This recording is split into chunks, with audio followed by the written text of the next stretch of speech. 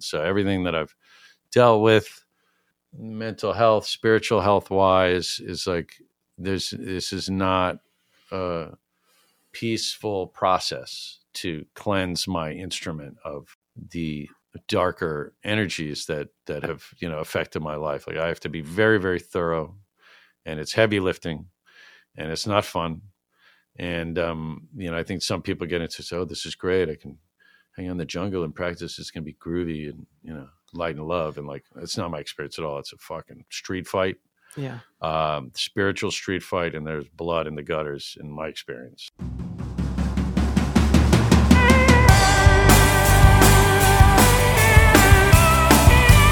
Greetings and love, you beautiful humans. It's Ben. Our guest this week is Nick Keene, owner and manager of the Egremont Barn in Western Massachusetts. Nick joined Mike in the studio to talk about his experiences with ayahuasca, one of the most powerful plant medicines known to man. Nick is currently training to be a pourer of ayahuasca for others, a somewhat long and mysterious process with no handbook or dogma to guide him along the way.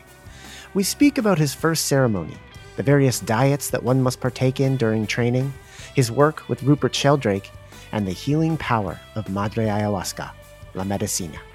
Hope you enjoy. Welcome back to Terrain Theory.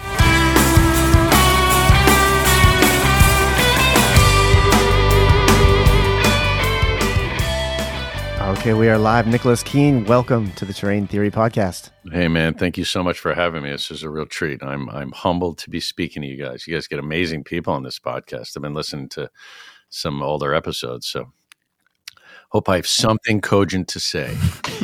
we do our best, and now we can add you to that lengthening list of amazing people. And to the listener, this is a real treat because Nicholas is in studio with Mike down there in the Catskills.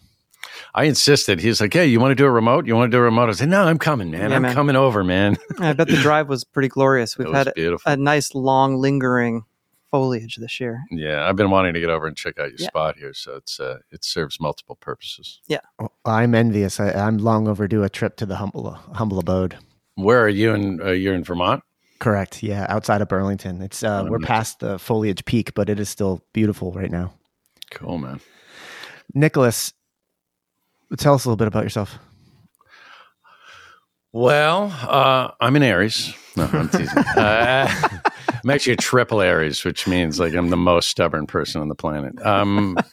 I grew up in New York City. I'm 49 years old. Right now, I live in Western Mass in Egremont, and I own the Egremont Barn, or it owns me, which is a music venue. And we have a compound there with a hotel, a coffee shop, a rescue animal farm, and the venue, which is a pub and music venue. And Mr. Miranda's played there. Mike and Ruthie played there. And it's a joy to do it. It's been an amazing experience. That's probably why I float the option of doing this remote, because I know venue owners seldomly leave the venue.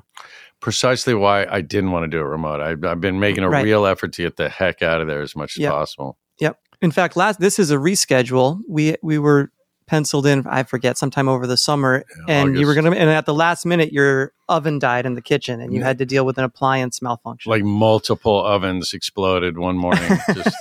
Sorry, Mike. I think I need to deal with the spewing propane lines. You know, so it's a constant effort over there, and the building's from 1786, or at least one of them. So it's a constant, endless repair. Yeah. Well, and I'm excited about having you here because it's wonderful to hang out with a friend in person always. But I know you through the venue. That's basically where we see each other and catch up between sound check and you cooking us a meal and then us doing our show. And then, so we never get enough time together. It's always like in the context of work. Granted, what we do for work is there's a fair amount of play. So I'm just thrilled to get to know you a little better. So continue with your origin story. What else about my origin story? I've had an amazing life. I've had sort of a few lives packed into one. I used to be in advertising. First, I was a theater artist. Then I changed teams and went into advertising for about 10 years. And that just pretty much was like battery acid on my soul. So I closed that company after about 10 years. And that's actually brought me up to the edge of when my family and I bought the property over in Egremont and began the journey towards setting up the venue. That building used to be a venue in the 70s and 80s, and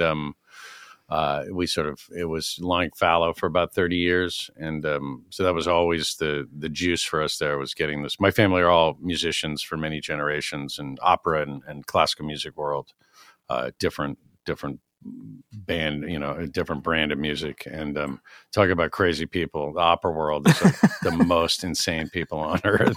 They're always jumping off the top of a castle or stabbing each other. It's nuts.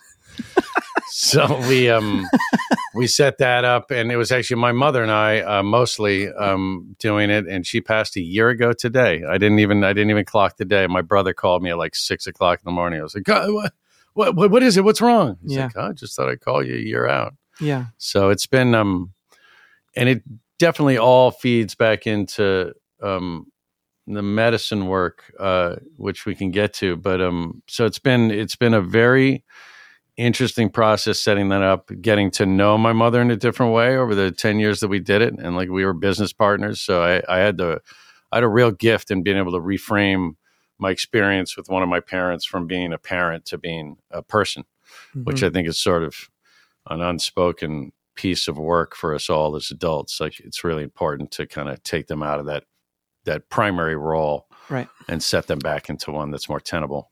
Well, and that's a two-way street, because they need to do the work and see you as a person, and not just the young, ignorant son who's bumbling his way through the world. Yeah, that's the tricky part. Them doing their work. But I was actually pretty amazed by my mother's process towards the end of her life. And she really did. It's one of the things I really did admire about her. She never stopped growing and changing. So it was a real gift to bear witness to that.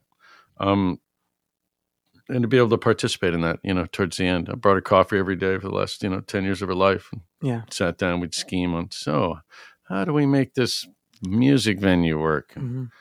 It was interesting. So that's on my mind today, just putting that out there. Yeah. It's definitely like influencing what I have to share. Well, it's on ours as well. I imagine she is now a part of this episode, and that's touching and special. So thank you for sharing that. Yeah, man. And how did you find plant medicine, or did it find you? Definitely found me. I was surprised because I've sort of been relatively either fearless or cavalier, as one might, however one chooses to look at it. I've always been willing to explore sort of the outer realms of consciousness, and definitely had many, many years of a lot of experimenting with different drugs / medicine, some to very deleterious effect on my life. But so I was always kind of forging kind of recklessly or fearlessly into that. But it definitely was not framed medicinally for the first few decades. But that's really maybe one of the main shifts, is that everything we put in our body is medicine. Our entire experience is medicine. And like most medicines, depending on their dosage and reason for taking them, it's like it passes a threshold into toxicity at some point. And that's the same with everything that we use as a quote unquote medicine. But basically it was about 3.5 years ago, and I was in a particularly difficult time in life, definitely struggling. And, you wouldn't have necessarily known it from the outside. The venue's really successful. Yeah. My life's successful.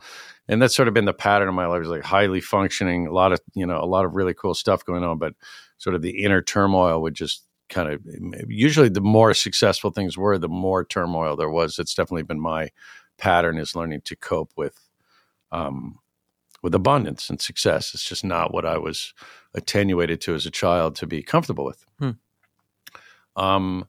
And I was doing some ketamine-based psychotherapy with a group in Connecticut. And it was sort of right when that was coming online a few years ago, or, it was one of the first clinics that was approved. And I didn't like it at all. I didn't really respond to it well. I didn't like the synthetic nature of it. And the practitioners were okay, but it wasn't quite doing it for me. And out of nowhere, one of the practitioners says, I think you need to read this book called Fellowship of the River by a guy named Dr. Joe Tarfer, which I highly recommend to anybody who's interested in learning about ayahuasca and what goes into it. And it's Joe is a Western doctor of American and Colombian descent, and he set up. He's co-founder of a place in Peru called Nihuerao, which is NIHUERAO.com, and it's a spiritual center in Iquitos, outside of Iquitos in the Amazon. Anyway, so she handed me this book, and by page 10, I'd booked my ticket, and I called them and look, I'm coming. I don't care if you have a bed. I'm on the way, man. And, that's where the road forked for me in this. And the book's great because he's a fairly clinical guy, and it's not all moonlight and canoes in the book, or, it's not a lot of woo-woo. It's a really excellent book for people who need some Western grounding to the logic to go and start doing that work. So I passed it on to a few people, and it definitely is it's a fairly objective piece of writing, and it's not too flowery. And this is 2018-ish? It's 2020. Oh my gosh. Yeah. And then by March, 2019, and then into 20, I went to Peru. I got down there in March of 2020, right before the pandemic hit. And I'm there at the center when the lockdown started happening. And I actually left one day early. I pulled out because actually during ceremony, I got a communication. I got a series of communications, but the last one was like, oh, and by the way, you're leaving tomorrow. And I got on the last plane out of Peru, and people were there for another 6 months locked down. I mean, they couldn't go into the town. They had to stay at the center. So I literally skated out on the last plane before the lockdown. Okay, so this was your first experience down there. This was your first trip down to experience ayahuasca because of what you read in this book, Fellowship of the River? Yep. And partially because what I read, and then it was pretty much a white light moment when the other things that I were trying weren't working. And I knew somewhere in my pseudo conscious that this was like the next big thing to try, and had been very effective for other people. And there really wasn't, at that point in my life, I'd been in therapy for, since 8 years old. Wow. Done a lot of men's work, done a lot of different modalities, and all of them helpful in their own space. But I've been working at some very early childhood trauma that's been very sticky and taken a long time to get to, and nothing really got to it. I was in talk therapy with the same therapist for almost 20 years, and a very effective, useful relationship in my life. But it's something about Western talk therapy that just remains sort of theoretical, it remains intellectual and as opposed to physical. And so I've really found that the plant medicine world addresses physical causes and conditions as well as energetic and mental ones, and sort of remove the distinction between that in a way. And I think just like everyone's individual, and modalities can work for some people and not work for others. I think talk therapy can be incredibly beneficial for a certain type of person, and then for others they need something else, something more. And so walk us through that first experience. You've got experience using hallucinogenic drugs, dissociative drugs leading up to this point, ketamine, etc. But you haven't used ayahuasca. What was that first ceremony like for you? It's pretty terrifying experience. Also, the trip itself, I noticed that the effects of the medicine, and this has been true as the studies and the practice of it has continued. It began well before I even left the country. Like I began to purge. Like purging is a big part of ayahuasca. It's not always. But I started purging a few days before. I said, what is going on? I'm like throwing up. I'm like, oh, am I just nervous? This or that. And a lot of this sort of cause and effect ideas about Western medicine and Western health have been completely dissolved, and by beginning to work with plant medicine. So, and I was pretty aware of it at that moment. I'm like, oh wow, it's just the ceremony has already started. Yeah. It started days before I even left the country. And that was a fairly clear download. So, it's a series of long flights, to get to Niue Rao. You have to fly to Lima. You got to fly to Iquitos, which has no roads into it. So, but it's a very large city. It's like 500,000 people, but it's landlocked in the middle of the Amazon. And then you get on a boat and you paddle up the Amazon a good ways, actually a tributary of the Amazon, and you get off and walk into the jungles and people sort of meet you. But it was funny because I get down to where the boat leaves, and this one guy, Marco, from that place is the guy who transports you from the airport to the boat landing, which is it's not even a landing. But so I'm sitting there and he's like, the boat's not here. And I don't know where the guy is, because this guy will take you. And it's like a garbage, like a canoe made of garbage with 12 inches of water in the bottom that he's scooping out the back. And I'm like, well, you know what?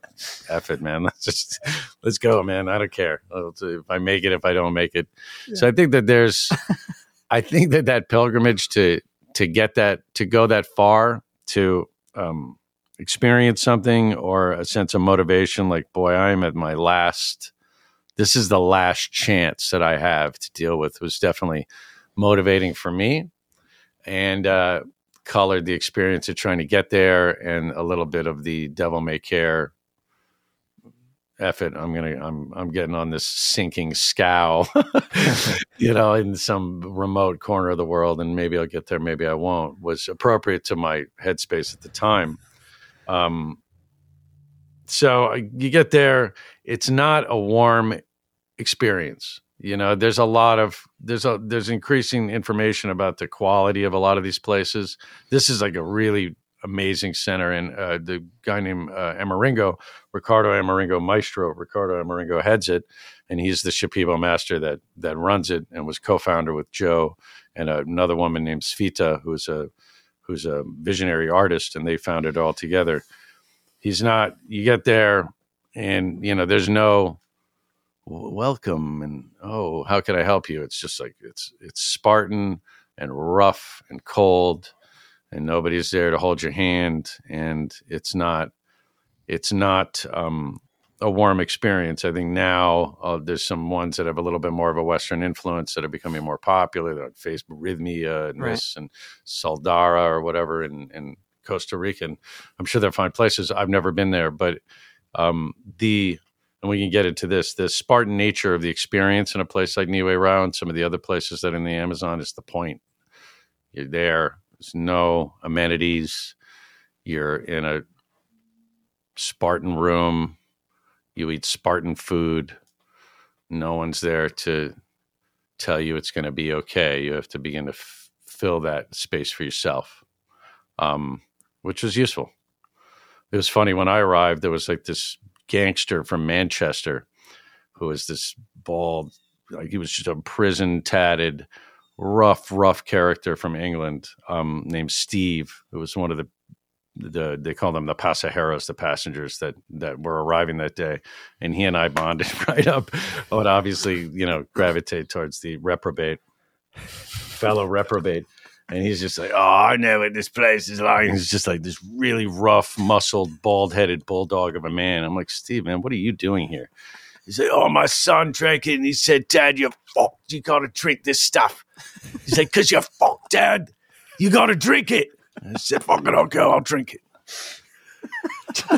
I said, all right, so Steve's here. He's fucked and he's drinking the medicine, And his, just bearing witness to what he went through was amazing. And agony, stomach agony, passing trauma and violence and his violent existence out over the course of a few days in the middle of the jungle. And, there's a lot of purging. And, I think that when you begin to accept the premises of plant medicine, you realize that a lot of the body's illness is, I don't really see a dividing line anymore between mind, body, and spirit.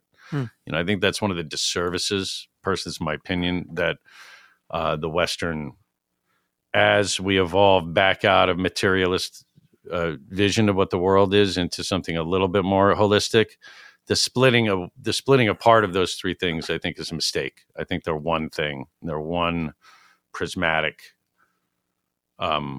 manifestation of whatever our existence is, as opposed to being, I fix my body, but my spirit's fine. I mean, it's one thing. You have an illness or a disbalance. It's affecting all of them. It may seem like it stems from one part of one, but it's not. It's just it's a systemic. The intelligence and intelligence is a systemic phenomenon, and the things that manifest for us are systemic. They're not isolated to the body or the spirit or the mind. It just makes no sense to me anymore. And the medicine's really helped me sort of open up to that idea, or at least seeing the evidence. So yeah, Steve was really struggling, and our entire dialogue became quotes from Scarface or Jaws. So he shambled out of his hut one morning next to mine, and he'd been very ill and in the bathroom most of the night. And he said, "We're gonna need a bigger toilet, mate, instead of we're gonna need a bigger boat," from Jaws.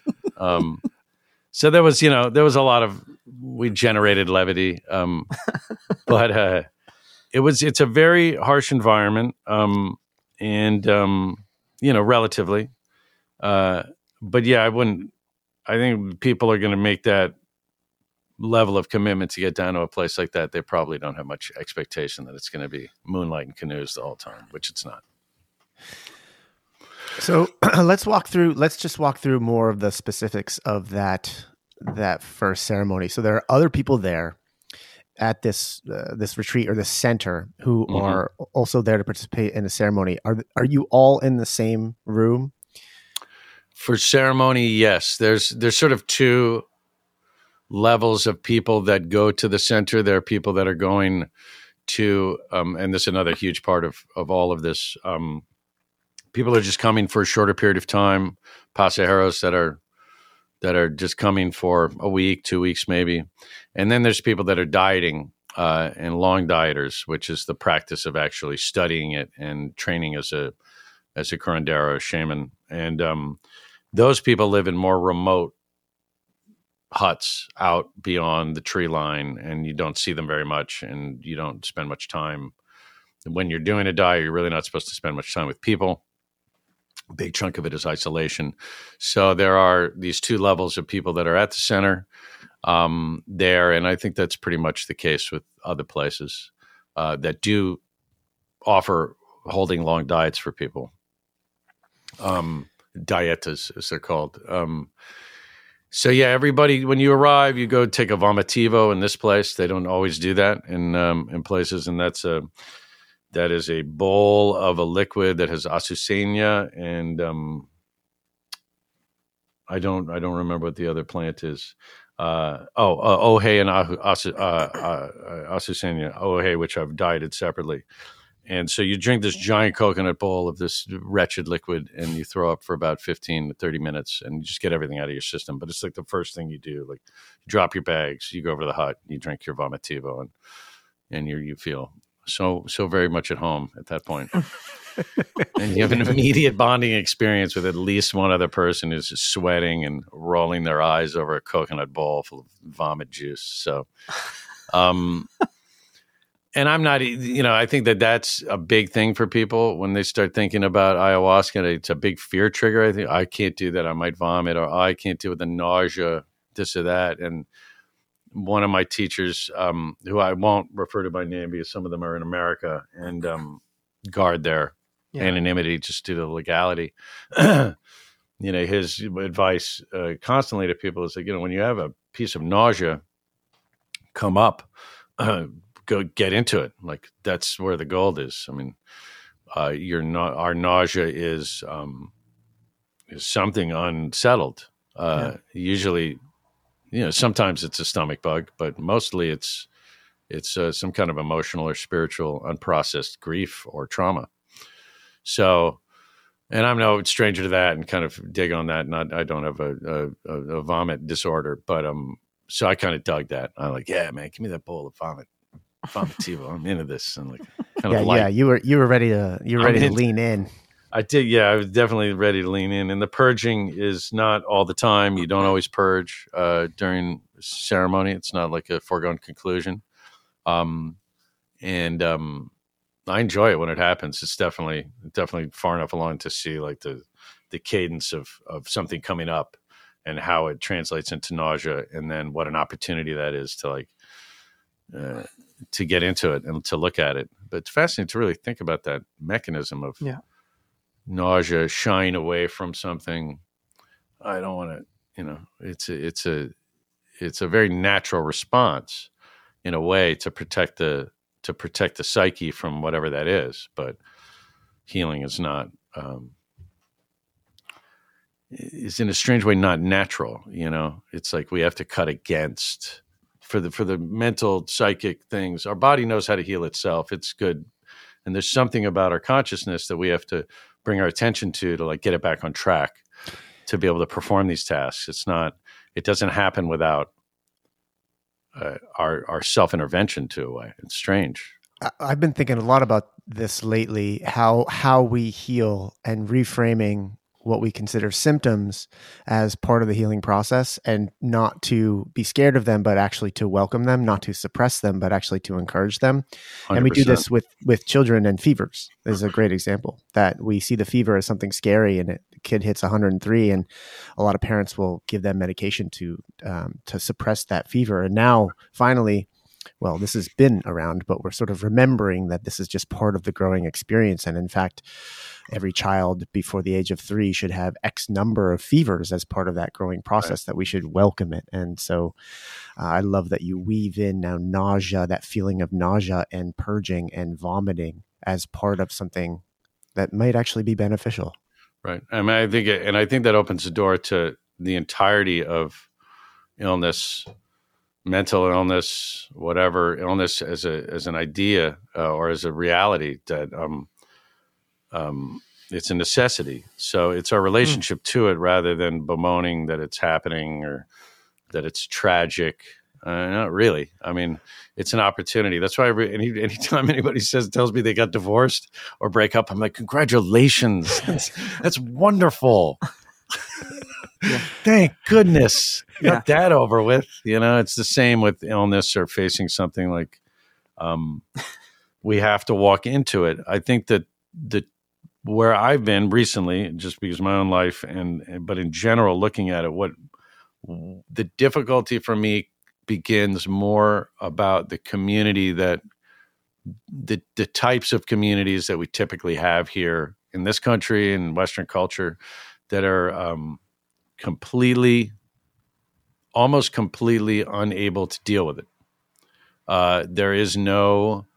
There are no tried and true mechanisms or social contracts that deal with illness and trouble in a way that is more beneficial. I mean, obviously, there's lots of wonderful things about modernity and Western medicine that are useful, but the concept of a community having some kind of commitment to each individual's wellness or any kind of responsibility to one another to, somebody's going off the rails, so let's circle up around them, Right. Let's circle up around them and stick with them until they're okay. Now that is an ancient village custom in many, many places in the world. And it's been completely it's just been dismantled here. It just doesn't happen. And that, I have lots of debates with people on this, and there's definitely certain manifestations of mental illness or trouble. Addiction's a big one in our culture that is it's a polarizer and it's a balkanizer, and people just head for the hills, and for good reason. This is very difficult material to deal with. And people act in a way that is repulsive, and and I mean that in just a magnetic sense. Yeah. And but I don't think that the solution's any different than what it used to be, which is that there has to be enough bandwidth for a community to identify that the pain that the pain of an individual and whatever that even means, and my sense of what an individual has been completely eroded by medicine. There is an aspect to our lives that's individual, but there's a far larger iceberg under the water that is a communal experience. And even in our consciousness, there's much more shared than is separate. So yeah, I mean, I think that's a big piece and I'm not saying that ayahuasca centers are great at this either. They're not necessarily. There's a lot of like solo suffering on the mat, and people don't necessarily, and a lot of them are coming from the West, and they don't have a sense of it either. The Shipibo communities themselves, though holding a great sense of ancient knowledge, are pretty misogynistic. I mean, we're talking about Amazon jungle communities. These are not, progressive social organizations. So I'm not presenting that those centers or even those cultures are,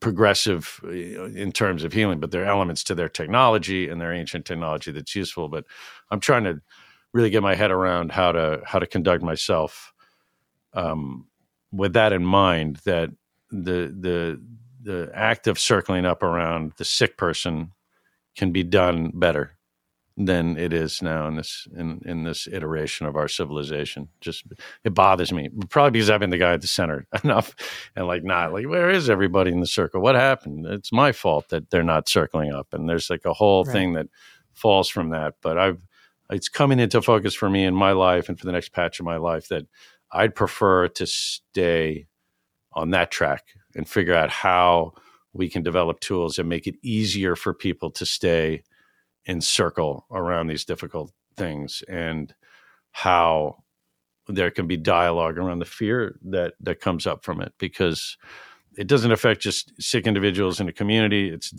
at the center of it is our global problems, national problems, war. I mean, all of it comes from our inability to kind of peacefully circle up and settle our differences, or at least identify and air the difficulty in a better way than we know how to do. And we're certainly not taught it as kids, not in this culture. Or at least I wasn't. I don't know about you guys.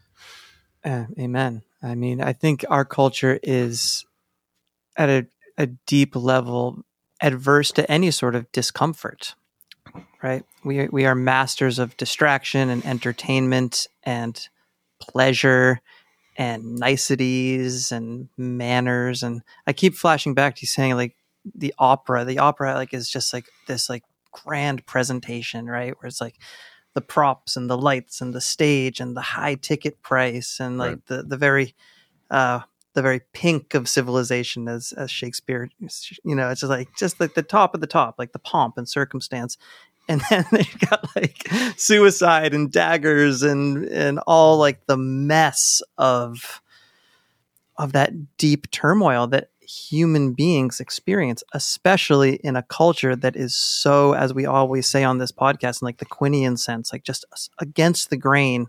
Right. And so basically wherever you point your stick, we're against the grain. We're doing it, quote unquote, wrong. And I love that you've, in your exploration, and I respect the fact that this is like a journey. You haven't like necessarily even arrived at any place. Nope. But what I'm hearing you say now is that this ability to circle up around someone who's struggling that's what we need to foster and build upon and just say out loud, because it doesn't seem to happen on its own. And it makes me realize a lot of why you are so passionate about the music venue and bringing people around, building community through music. And that is something I have adopted in my life as a musician, as a festival presenter. It's a wonderful place to start. If nothing else, it brings people together. There's a festival locally that is pay what you want, as is our festival, the O Positive Festival. And in the early days, they had all these highfalutin ideas, many of which they've executed, healing workshops and free healthcare services. And that was their model, bartering art for medicine. a beautiful model. It's gone a little off the rails because of current events, in my opinion, but that's neither here nor there. But I remember asking one of the founders, like, how do you attract all these people? You guys are trying to do so much. And he's like, well, it's all music is the magnet.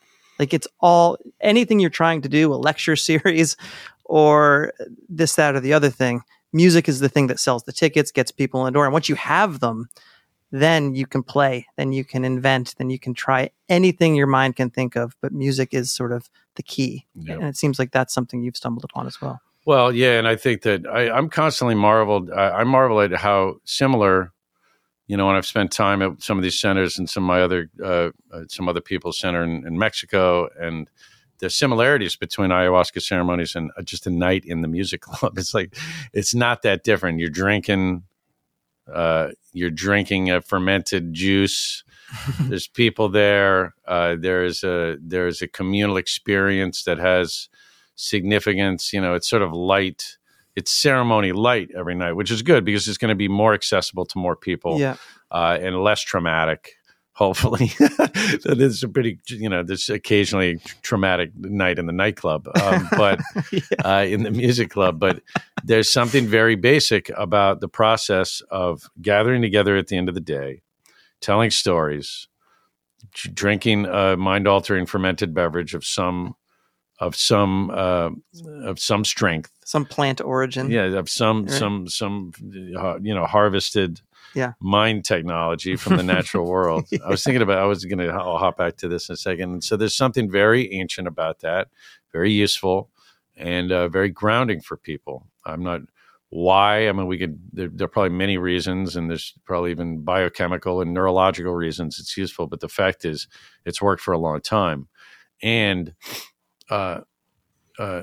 it's endangered. It's an endangered experience at this point, which is why we started the venue and why many people are motivated to keep doing it, just because it's the necessity of it being in the world, even beyond personal expression. It's like, this has to stay. I was, if another, we kept the club open pretty much through all of COVID. We shut a little bit and did some streaming stuff and some fundraiser stuff and to go and all that crap early on. But for instance, I will never close it again. Right. I don't care what happens. To leech the ability for people to have that nightly ceremony of gathering to decompress and to gain the effects of whatever it is that live music gives to us, or that exchange of story and sound at the end of the day. It's so critical to our experience. It was so clear what happened when it was taken away from everybody for a little while, and the madness that we're still dealing with as a result of 2 years of that malnutrition, which I'm not sure we will bounce from. But I wouldn't close again. I mean, they're gonna have to come and lock my doors. And I always have visions like, it's when the world falls apart, I'm gonna have like a peg leg and a patch, and I'll still be in the venue, and it'll be like more like a trading post in a venue. Be like, leave your weapons outside. This is a peaceful place. Music, trading, bring your goods. Somehow then I'm English. Well, it's your buddy Steve wearing off on you. Steve. Yeah. Steve, the Manchester thug. Amazing. The Ayahuasca Center. I'm glad that you brought Steve up, Mike, because I don't want to leave the listener hanging here on the experience. But first, before we get there, I do love the reframing of community and this idea of circling up, particularly around those in the community who are suffering. And if you think of the community really as just one organism, and you are a part of that organism, and the individual suffering are like, for example, a finger on your hand that is giving you problems. You don't cut that finger off and let it go. Well, you do here. You're right, but that is exactly that is how we treat the organism that is the community. And what you're saying is, no, we would give that ailing finger all of our attention and love and care until it stopped ailing, so that the entire organism can continue on. Also, I've been picking this apart recently a great deal over the last few years, mostly for personal reasons and dissatisfaction with elements of my own healing and complications in my own circle as I heal and change and falter and this and that. But it's not just that, poor sick person that's supposed to get the care that they want. The people that have to endure someone's illness are also getting sick at a certain degree. A lot of this shit is contagious, or it triggers them in such a way, and it brings their own problems to the surface. It's just the nature of healing. Like, you can't be in a room with somebody who's struggling with their healing and not ask yourselves those questions. So not having the circle not only denies the quote unquote patient person what they might need to heal, even maybe more importantly, it denies the group a chance to heal themselves and to metabolize what's happening, and maybe even make a plan for the next time it happens, to say, oh, well, wait a minute. All right. So we saw this and we saw this happen, and dealing with an open, clinical, loving mind. And instead of, it's a container that might help make this kind of crap easier, instead of just everybody floundering alone. I mean, everybody has the same complaints in dealing with death, medical illness, mental illness. Is a sense of increasing isolation that comes for everybody involved. It's the one hallmark of everybody dealing with it. And basically in this country, we have either you're a member of a church, which is its own problems. No, that's it. Or, AA, something like that, a self-help group, which also have a great deal of problems. And there's not enough work done in a codified vocabulary, ground rules, how we do it, that isn't tied to either the pathos and sickness of a religion, which carry a lot of baggage, or even anything that comes out of the Western mindset. Before I hop back to Steve, the psycho thug, I think that anybody who's interested in this, in general, obviously it can be gotten into for very different reasons. But the first thing for me that was really important, even before I drank, and a great book to read if you haven't read it, is to read Rupert Sheldrake's The Science Delusion, or Science Set Free. It's called here in England. It's called Science Delusion. And he's a genius. If you've never read Sheldrake, just read everything you can of his. And he just really that book is a wonderful exercise in decoupling the mind from the materialist worldview that has infected basically all of modern culture. Obviously, there's still some holdouts in religious circles, and that does number to the billions of people. But it's hard to underestimate how far Descartesian materialist and dualistic philosophy has infected all of our lives and all of our understanding of ourselves. And we're just starting to unpack it. The idea that man is a machine, the humans are a machine, that the body is a machine, that it's a mindless lump of, animated muck, right, has gotten into everything. And, it's challenged occasionally by those who have faith, but the mechanics of our world are the physical mechanics of the modern world, and everything that's been built are all governed by this idea.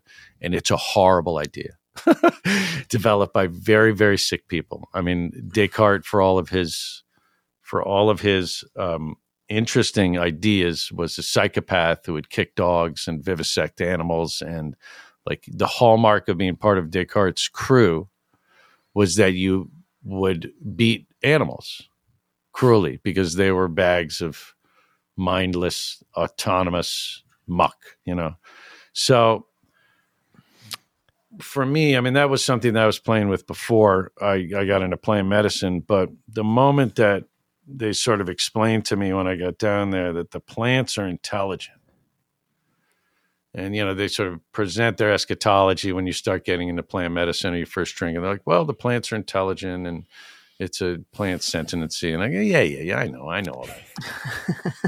and then, but once I began to experience it and I let it in, then my entire world turned upside down in a very good way. And I said, well, wait a minute, let me operate as if this is correct. And all of this entire world of flora has an intelligence that I can't even conceive of. It's older than us. It supports our lives. It's been here longer. It's connected physically. It is a network of some kind. Like, so that book helps kind of begin to dissolve the hubris of the human mind, saying it's the pinnacle of anything.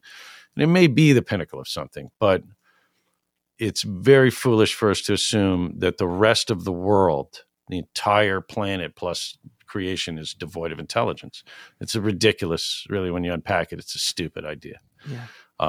So once I got exposed to that idea by them, and then I began to, and it's even less ayahuasca itself, which is a very interesting experience to ingest it and to be in ceremony.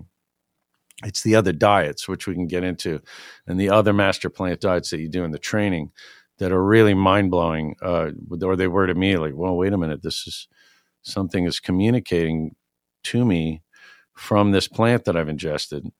It's not psychoactive in that sense. And like, oh, wait a minute. So it's really interesting to me. This is where the stuff gets fascinating from my perspective.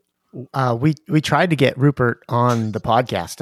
I actually reached out to him and his people directly, and he wrote back. I'm in touch with Rupert. I'm supposed to finish a video project for him for 2 years that I haven't done.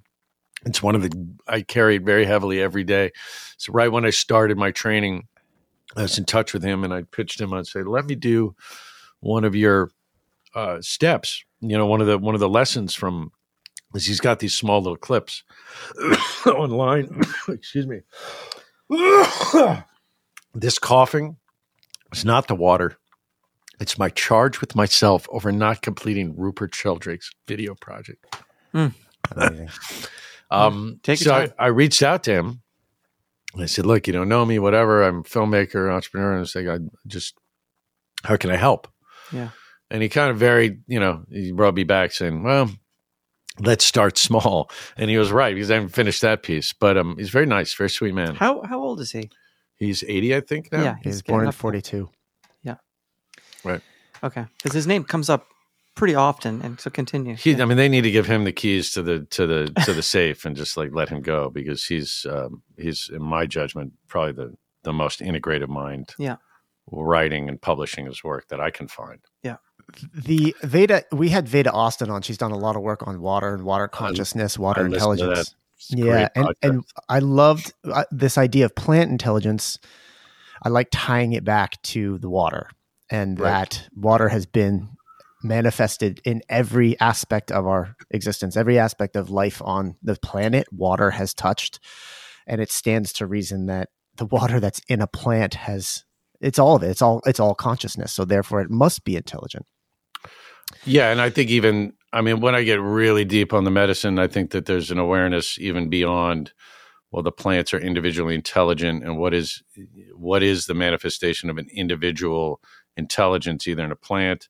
And that's the weird thing. It's when you're doing master plant diets or even ayahuasca, really any natural plant medicine, that you're having a contiguous experience psychically between ingesting one mushroom and another, or one batch of ayahuasca and another, and there's still some kind of through line. So is sentiency even, we seem to have an increased sense of sentiency being an individual manifestation.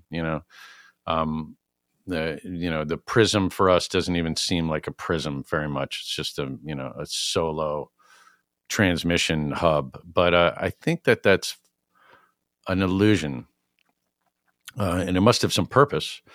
And I hope the purpose is not, immediate self-destruction, which seems to be, the imminent concern. But should we go back to Steve? Let's get back to that story. Yeah, you had the vomitivo, bonding over the vomitivo. You haven't even taken the ayahuasca yet. Let's go. No. So you bond over the vomitivo. At a certain point, you meet very briefly with the maestro. He really doesn't look at you the first time. Like, they don't want to look at you. They don't want to see you. They're not there to babysit you or anything else. It's a clinic, So it's like you hand them, you tell your story. You better hand your money first, and they kind of go, "All right, you can do it." I mean, it's ayahuasca. They'll say that, or maybe they'll assign you a master plan if that's what you're there to do. But he's got a big Rolex, and so then Steve the thug's like, "Oh, I know this guy. look at that fucking watch, man. I know what he's up to. And we're just sitting there laughing. And, I mean, he's not denigrating, but it's like there's a certain, and these people have very little in the middle of the jungle. And these people have carved out something that's working, so whatever. And apparently the Rolex actually ended up, I think was a gift from somebody, but it was funny because we're sitting there like, all right, look at this guy, this watch. So, I mean, fucking look at me. And then, a lot of the people came, and I've done enough work and I'm guru proof enough at this point that like, I didn't, a lot of people are offended by that. They get down there and they expect to have some kind of special care for their plight, given to them. And I'm guilty of that too, to a certain degree, but I didn't take it personal at that point. I mean, everybody wants to be cared for, but it's not that kind of. Well, they are, but it's by the plant. It's not by the guy giving them the drink. Right. Exactly. And that's also cultural. I mean, the Shipibas are just not, a bunch of Westerners coming down from, far away. They're not going to necessarily extend themselves in the way that people might want. From your average sort of crunchy, yoga instructor or wellness practitioner. Yeah, what's clear is you're not checking into a spa. No, something very different. Yeah. And I sometimes wonder, I mean, I think it's nice when I've looked at some of the other centers, the amount of amenity that they have, but I kind of wonder, and not that I've spent that much time in this super Spartan environment. A lot of the people that I've trained with have spent many, many years down there, and I've not done that. But there's an advantage to the lack of amenity because it's comforting, it's nice, but there's a distraction element to it. So that first day you go, you meet, you're signed whether you're going to get poured ayahuasca or not. You fritter around for a while, and then you end up in a giant maloka, which is basically the temple room, which are always giant round buildings, beautiful construction. The fact they've got a 40, 50 foot building with no internal supports. Yeah. It's all just spiderweb ceiling. It's amazing.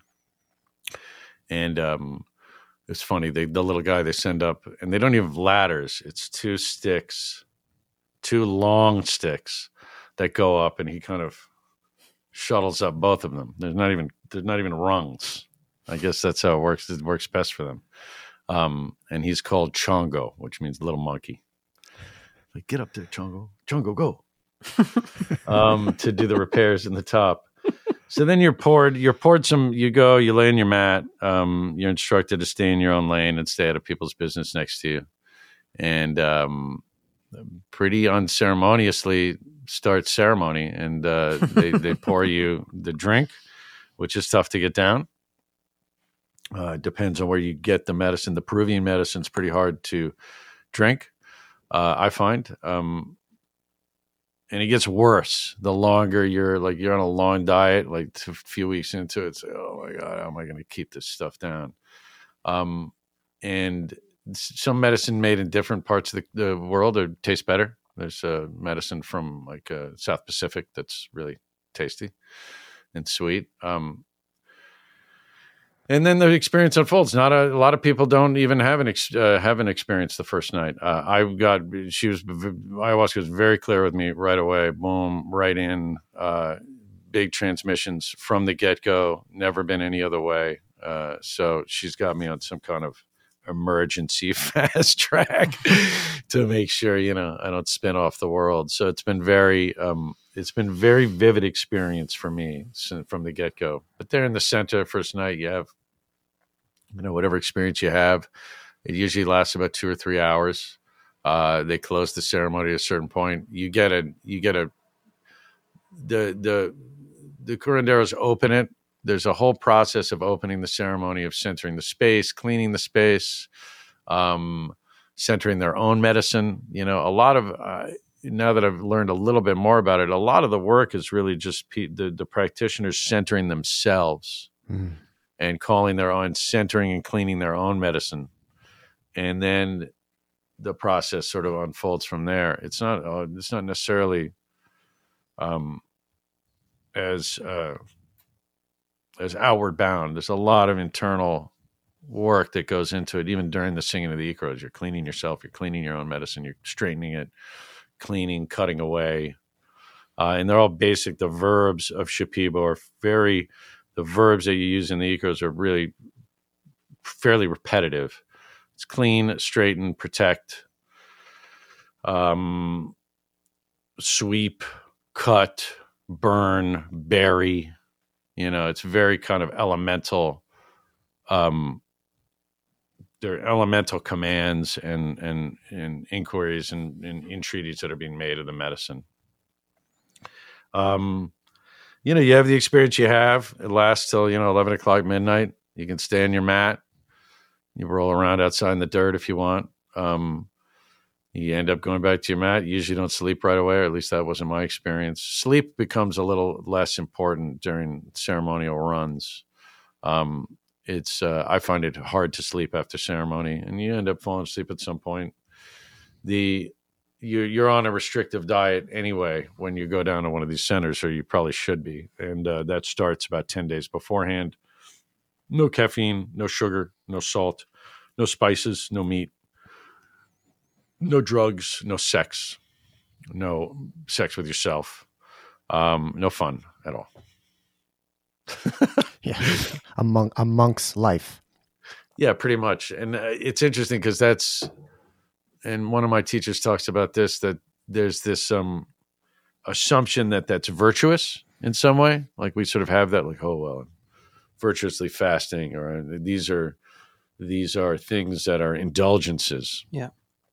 And I really don't, that's not the judgment that comes up there in that practice, which is just like the medicine doesn't work as well. Yeah. It's just not as effective. It's not wrong to do these things necessarily, or indulgent even. It's just less effective. So there's a wonderful practicality to the Shipibo approach to medicine that has much less to do with virtue or extolling virtue or extolling the negative space of not being virtuous. Just like, yeah, it works. This works better. Yeah. This doesn't. Salt makes and the biochemistry works out that salt and oil affect the pineal gland. They make it harder for the psychoactive chemicals to work biochemically and neurologically. So don't have them in the system. So that's taken a while for me to, and I'm still working on that. I'm like, actually, because I want to be a good student. Oh, I screwed up my diet, and I'm not right. It's like that's not the point. It's just going to be less effective. Yeah. And I want to make sure that the listener knows exactly what we're talking about when we do talk about ayahuasca. Mike and I think, had mentioned it way back in early conversations. But it's DMT, it's dimethyltryptamine, and harmaline. And the ayahuasca, the brew that you're drinking, is actually a combination of the ayahuasca vine and a shrub. And the reason that that's combined is because if taken alone, the ayahuasca vine that contains the DMT, you have an enzyme in your stomach that would break it down before it reached the brain. Correct. And this is what blows my mind when I first was reading about ayahuasca, is that somewhere back along the line when they first started doing this, they've realized that including the shrub provides an enzyme inhibitor that prevents your stomach from breaking down the DMT, so therefore it can reach your brain. So this is it's an MOI inhibitor, but the traditional story is actually that so another hallmark of indigenous ayahuasca practice is the use of mapacho, which is a Peruvian tobacco plant, 9 times higher in nicotine than American tobacco. And it's a very pure tobacco, and it's one of the tobacco has been part of spiritual currency and actual currency in cultures for a very, very long time. And it is not American commercial cigarette tobacco is not particularly good for you. However, the use of indigenous tobacco and pure tobacco is actually, it's just another medicine. It's a wonderful emetic. It leaches toxins from your salivary glands. The use of the smoke. There is obviously in that practice a great deal of importance put on mapacho. It's blown on you in ceremony. You use it to settle the stomach. Sometimes you can use it to increase the rapidity of the purge. You can diet it itself as a master plant. And according to Shipibo lore, Mapacho taught them how to make ayahuasca. That during the Mapacho contact with the Mapacho spirit, they said, oh, by the way, go take this and cook it up. And there you go. Which I think we just need to respect for a second, like let that sit and respect for a second. This was one plant teaching the people how to combine two other plants and then have this incredible, like Madre Ayahuasca, ultimate grandmother plant medicine. Right. Yeah. Which that's something incredible. Else. Was it Mapacho? Was it Mapacho that taught them, or was it the Mapacho man? It was Mapacho. I mean, it's sort of the way that they don't, from what I can tell, they don't differentiate it the way like the Greeks didn't believe there was a god of the wheat. They believed the wheat was the god. Like they didn't differentiate entity from the physical world as much as we do now. It's not an abstraction. Like the Mapacho is the spirit. Like there's not a spirit in it. It is it. That's what it is. Like there's a simpler, less fractured, from what I can tell, less fractured experience of it. And I enjoy Mapacho. You're not supposed to inhale it. I, of course, do. Because I'm, masochist. But the Mapacho is very powerful, has its own very powerful healing qualities, and is used a great deal by the practitioners. But yeah, that's their origin story for ayahuasca. But of the 800,000 plants, in the Amazon, it's pretty amazing that whether or not it's, and I think that's something overarching with my experience of the medicine. It doesn't really matter whether it's a metaphor or not. It doesn't matter anymore. I've chosen to read all ancient religious texts as news instead of fable. Yeah. So I wasn't there. I don't know. Does it serve me to analyze? Well, these people made a metaphor out of something they saw. It's saying, well, I know, man. I wasn't there. So somebody had an experience with it. It taught them something, and it brought something good into the world. End of story. Like it doesn't actually serve me to dissect everything anymore in the way that I used to. Material, like in the vein of materialist science, to look for sort of like root atomic causes of anything that are mechanical doesn't make me happier to figure it out. It doesn't make me more balanced. Kind of drives me nuts. So. Be done with it. Nick, let's go back to that first night. Say 3 to 4 hours. You're sort of deep in this experience. Can you talk us through a little bit what you saw, what you experienced, maybe some of the work that was done? Sure. My first evening was pretty strong, and I drank a fairly full cup. There, they just sort of tell you how much you're drinking, and you're served what they give you, and love it or leave it. And they're also like, you typically drink sometimes more than once a night. There's an initial round, and then maybe you get another round later. I find the ones the other ceremonies I've done recently over the last few years around here in America, clandestinely, potentially, that I've done them here in the country. There's a little bit more agency we talk to people about, how much do you want? What do you feel? Yeah. They don't ask you that in Peru, or at least they didn't ask me that. They just told drink this. The majority of my first experience was sort of cosmic and galactic, just resetting the stage for my understanding of where the planet is in the cosmic scheme, and that I'm part of it. It was sort of an inclusive energy to kind of call me into the meta structure that we all live in. I was aware of certain images of dark towers and light and photon activity. It was not particularly, there wasn't a particular amount of enlightenment from mine. I was also in a very dark place. I mean, one does find, if you're struggling with dark things, your ceremony might be a little dark. I mean, it stands to reason. And a lot of my in and out with it has been about, there's so much cleaning. Like most of the action and activities that the curanderos are doing, the ayahuasqueros is cleaning, clean, straight, and protect. clean, strengthen, straighten, protect again and again and again and again. So it's just a vast spiritual detoxification that's occurring, and physical detoxification. So I didn't really have much the first night. My first set of ceremonies down there mostly culminated in my time down there, and then leaving abruptly because of COVID. It was very personal. It's like I quit smoking at the time. I started later, but like I've been a cigarette smoker for 35 years. And the last ceremony that I had there, she's like, "All right," ayahuasca tells me, go to your hut, throw your cigarettes in the toilet." So, which was a bucket, so I just dump them on. I'm like, all right, I'm done. It was that easy.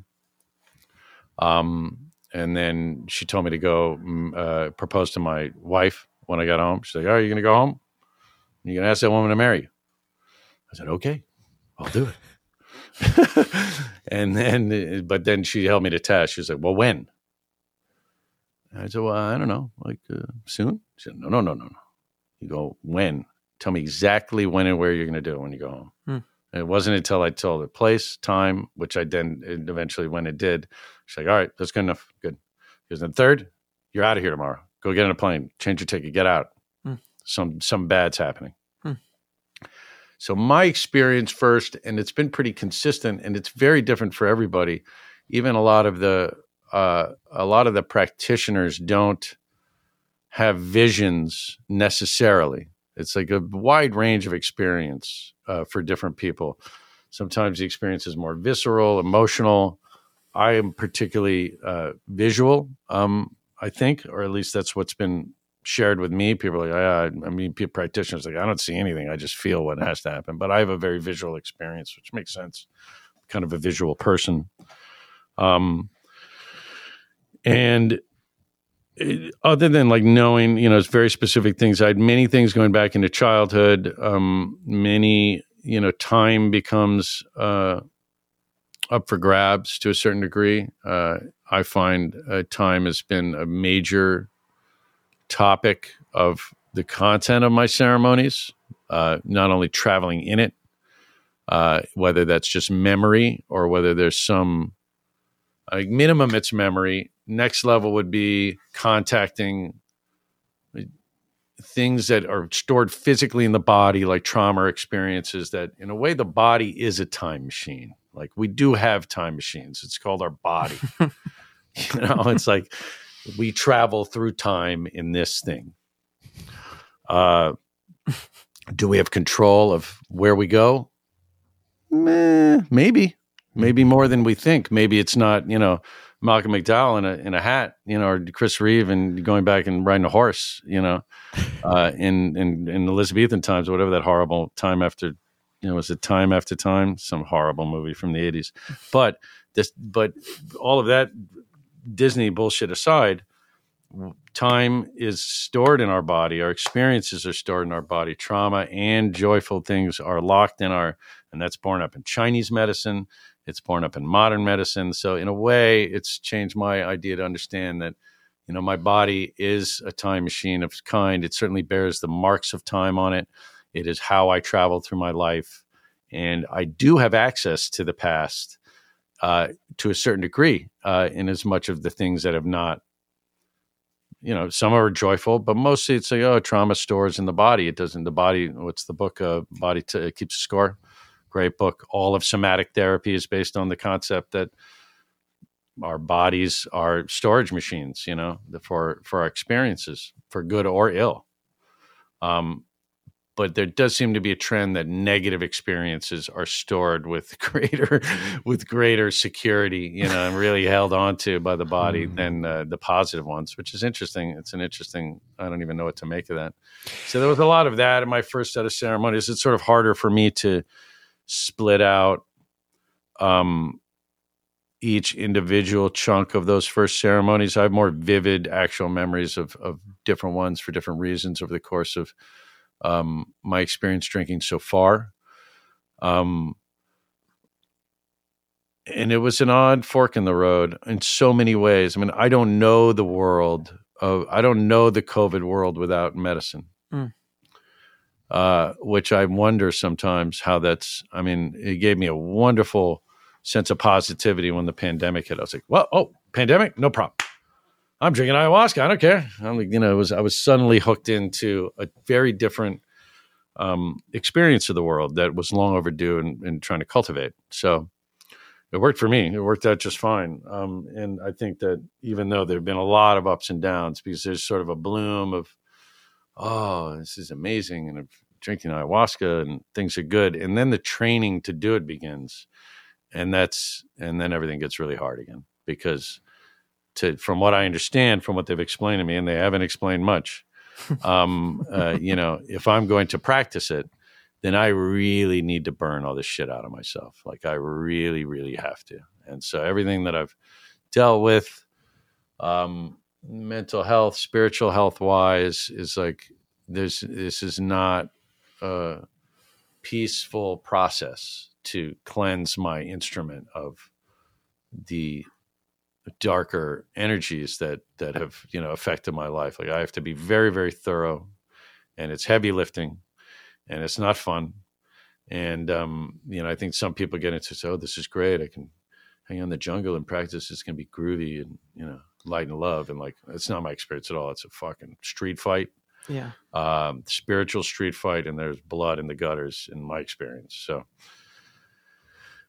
that's, I think I jumped over a bunch of that first experience, in the jungle. You're not supposed to touch anybody. You're not supposed to touch each other.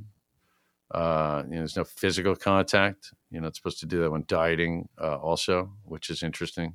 I think maybe once when you came you're like, hey, it's real weird operating a venue and people are like, hey man, sticking out their hand. I'm like, oh, well, I'm not touching people. Right. And everybody's like, man, this guy's nuts. Right. So I just stopped really even explaining it after the first few diets. I just sort of like stay away and wave, hey, how are you? Yeah. So there's obviously like the isolated experience. You go to the jungle, you have this sort of how many days was the first trip? 10, right? And then you got the message, you came back home.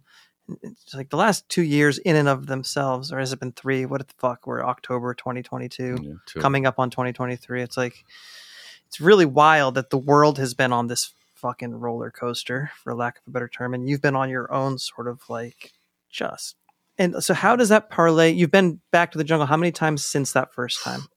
Mostly to Mexico, where some colleagues have a place deep in the Yucatan jungle, because it's much easier to get to and just travel with stuff. So I ended up connecting with a different set of people, which was very interesting and a big learning process, and also not easy.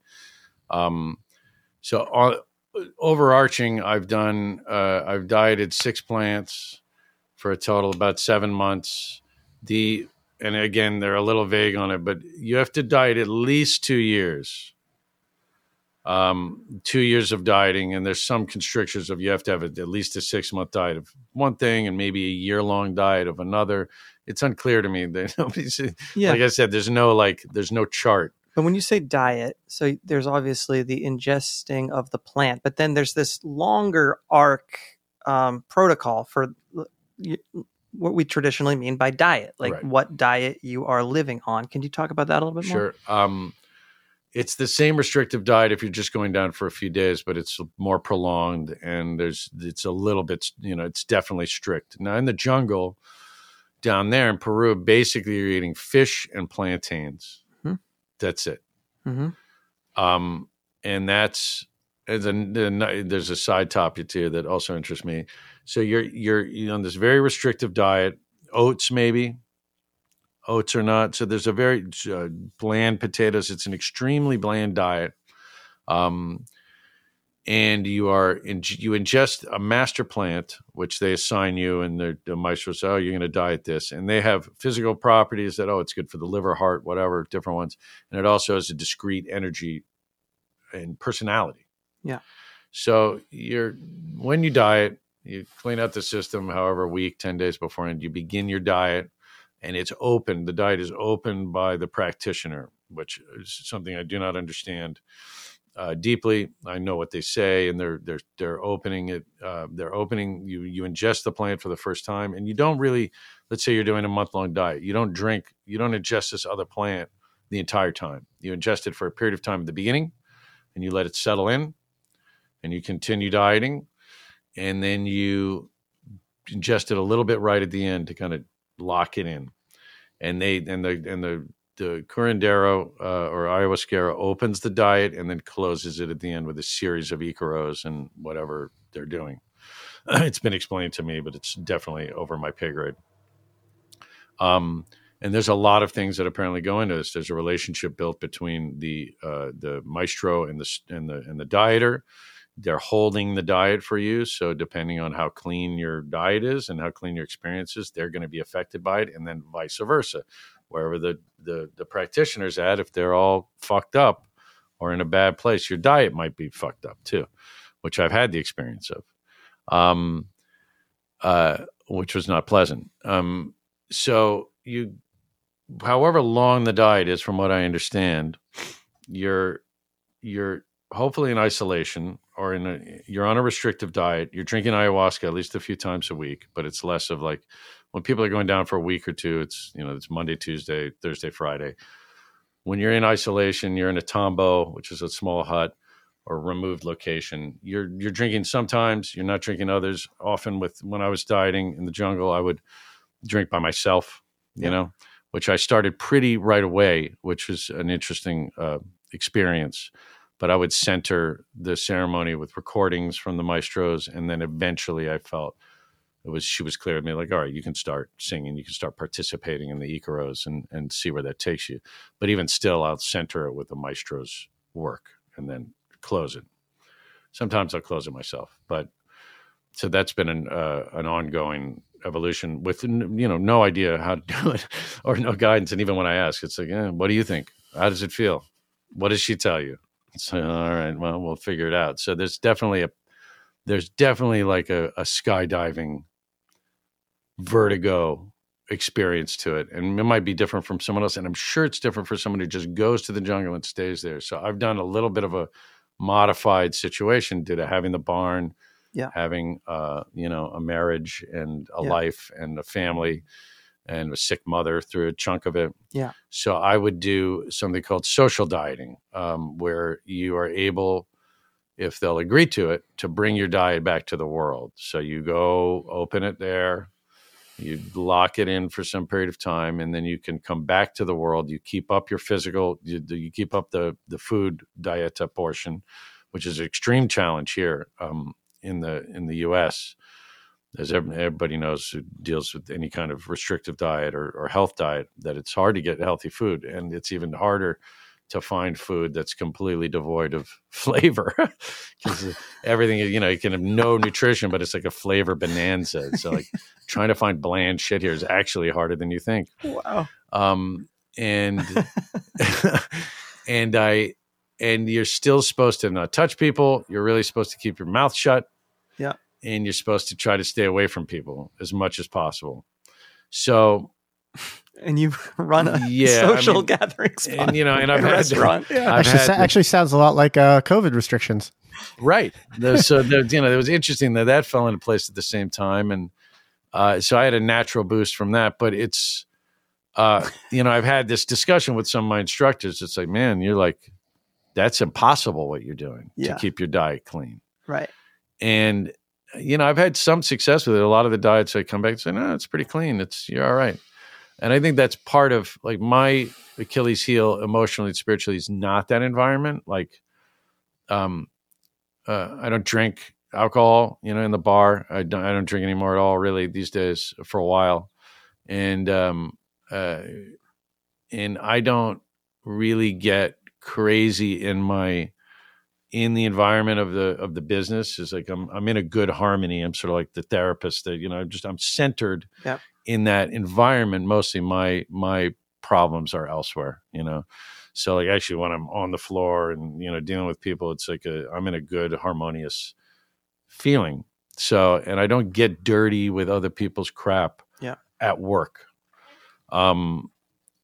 it's elsewhere. So I mean that I was surprised, and it's also incredibly difficult. I mean, to be in the dieting piece that's been hardest for me is people. I don't mind the food that much. Gets a little old, but whatever. It's just food. And there's so much else going on energetically that's opening up. The food's not much of a sacrifice. It's the energy of other people that becomes extremely difficult to tolerate. And I think that's actually just a microcosm of what's happening all the time anyway. Yeah. I mean, we are not taught in this culture to question. Sometimes we just walk into a cloud of someone's garbage, Yeah. And it's all over the world, the negative energy from the past or conflict in Ukraine. I mean, you give it whatever it is. Like there's a strange symptom of modern psychology that makes us take responsibility for everything that goes on in our instrument without questioning. It's like, well, is that even mine? And if I'm in communion with somebody and they have something that's complicated going on, like it might rub off on me. Like it doesn't make sense. It really makes no sense once you begin to question it that we are hermetically sealed units. It flies in the face of everything else that we do. So emotionally, the same thing. Like sometimes people's shit just gets on us. And there's very, very little teaching or structure in our culture to address that. So that's most of, it's a large portion of what we deal with in that practice. It's like, oh, so-and-so's shatana got on you. Better get that off, or a bad piece of medicine got on you, better clean it. Yeah. So that was the biggest challenge. That's been one of the larger challenges for me, splitting it and doing, I've probably done half and half, maybe a little bit more in the jungle, but I've done a few months of social diets here. I did a social diet. We did a diet. We opened a diet like a few days after my mother died last year. The grief was just really rough. The whole situation was rough. I was definitely fraying at the edges. And one of my teachers was like, yeah, let's start a diet. I dieted a plant called Ayahuasca, which is garlic, jungle garlic, fake garlic, I think it's called, translated as. And it's a powerful diet, but I was definitely distracted. The grief dirtied it. And I really had an interesting experience with that plant and a lot of forgiveness. And I should probably back up into the dieting experience a little bit before I talk about that. So you ingest this other plant. It's not psychoactive in a classic sense. My experience of it has been, I drink it on the first day. I feel like I'm pretty sensitive to it, so I kind of get there's a little kick. But it's about 4, 5, 6 days in, and something really different presents itself into your consciousness. And then you're drinking and having ceremony at night. Typically, it will present itself in some form or fashion by the end of the diet, if not earlier. My experience, and nobody will tell you what you'll see, like the people who've dieted before. There's obviously an understanding, like you don't say it before somebody's seen it, and then you don't even like really go on about it. But the reality that I've experienced is that what presents itself to you at a certain point is a common experience. So other people that have dieted a specific plant, at some point you can compare notes, or people get like, oh shit, that's what I saw too. And not only that, when you look at Shipibo art, and this is again just from the Temple Idiot's perspective, there's the basis of Shipibo art are these strange line drawings and line patterns that they say are the energetic footprint of the plants. It's like yeah. And then when I've dieted plants, eventually at some point this pattern becomes present. Yeah. It becomes present during ceremony. And then I can go and say, wait a minute, I saw that pattern last night. Like, that's right. That's Pinot Blanco, or that's this plant or this.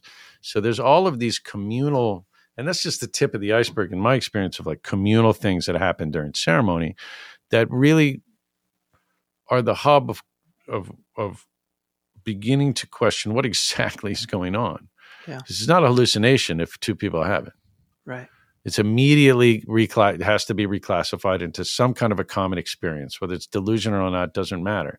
But from that flow a lot of questions like, well, what on earth is transmitting stimulus to two separate minds that's experienced as a common, a common identifiable, communicable thing? It's very interesting. I mean, I think that's where suddenly we depart from we're forced to depart from a materialist explanation for what's going on, or a brain chemistry explanation, into something else. It's all right. This is a shared experience, and what does that mean? And I don't know, but I'm glad you brought that up, because when you were recounting your first experience, the towers, the lights, the sort of connectiveness is exactly what I experienced on my one and only ayahuasca. Really? That's interesting. Where like almost pyramid, incredibly enormous structures that reminded me now, when I think back, of Qbert, that video game Qbert. Almost like I saw the Qbert pyramid too. Yeah. Yeah. So there you go. But all sort of lights and, like you said, photons. Yeah, here we go. So, and then this overwhelming, not overwhelming, I'm sorry. This sort of overarching sense, and almost a message, a communication to me that everything's going to be all right. Like everything's going to be okay. It's all going to be okay. And like, so what you said, this almost, we got to reframe everything for you. One, everything's connected. It's all sort of light energy, and this this feeling of like okayness and almost goodness, that it's all going to be okay, and this like comfort. Anyway. That was. Well, I saw the pyramid, and then she told me I was fucked. So I guess you're in trouble, buddy. Yeah, you're fucked. Have you read Cosmic Serpent by That's what got me. That's what got me down there. I think that's a very interesting book. Yeah, that's that. So that was the book that opened the door to me to ayahuasca, and I read it not long after I graduated college. I was working at a Borders bookstore, and a fellow employee, we could have any book we wanted. We could just take it out like a library. And he's like, you should read this. This is so interesting. And I did. And I couldn't quite appreciate then where I was in life, perhaps the significance of that book. But so many things stuck with me. One was just origin of life. But two, how cultures across time and across the planet could all have the same symbols like etched onto cave walls and so on. And then obviously the ayahuasca piece really stuck with me. And I knew then, after I read that book, that was an experience that I wanted to have, that before I died, I was going to at least experience this thing, and not at least was old enough and mature enough then to know it wasn't going to be a recreational experience. Right.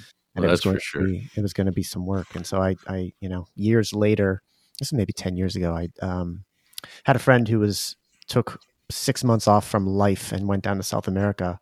And she's like, let's go let's meet up, come down here and we'll do the Inca Trail. And so I and another friend flew down. We did the Inca Trail, but I had, knowing, okay, this is my one and only chance perhaps in life, not one and only, but this is my best chance to do it. I had set up a trip to Pisac and Ayahuasca Wasi. So a little village of Pisac, there was a retreat there. And so after the Inca Trail, spent a day back in Cusco, and then took a bus to Pisac to this little retreat, and had my ayahuasca experience, which was there's a story there, but we don't need to get into it. This is your time. Do you have a desire to do it again? Absolutely, because I didn't because of certain circumstances. I did not do a diet in advance, because you're on the Inca Trail, you're eating what they're going to give you. You're expending a lot of energy. This is not the way that I think anyone should do it. Trying to pile these experiences all together, and one of them being your first ayahuasca experience. On that last day in the Inca Trail, I ate some food that didn't sit right with me. So I actually ended up having like some diarrhea, a stomach bug and diarrhea. This is, there you go. Well, yes, there you go. However, going into the ceremony, I already didn't have much in my stomach, but I had this fear that, okay, I'm going to have to go to the bathroom, at some point in this ceremony. And there were bathrooms outside the yurt, where the ceremony was taking place. So, we go up and we take our drink and we go back to our place and on on our mat with our bucket in front of us. They dim the lights, the music starts. And I did purge into my bucket. Nothing. It felt like a dinosaur egg is how I describe it. I felt like I was birthing a dinosaur egg into this bucket, and it was unlike any purging experience I've ever had.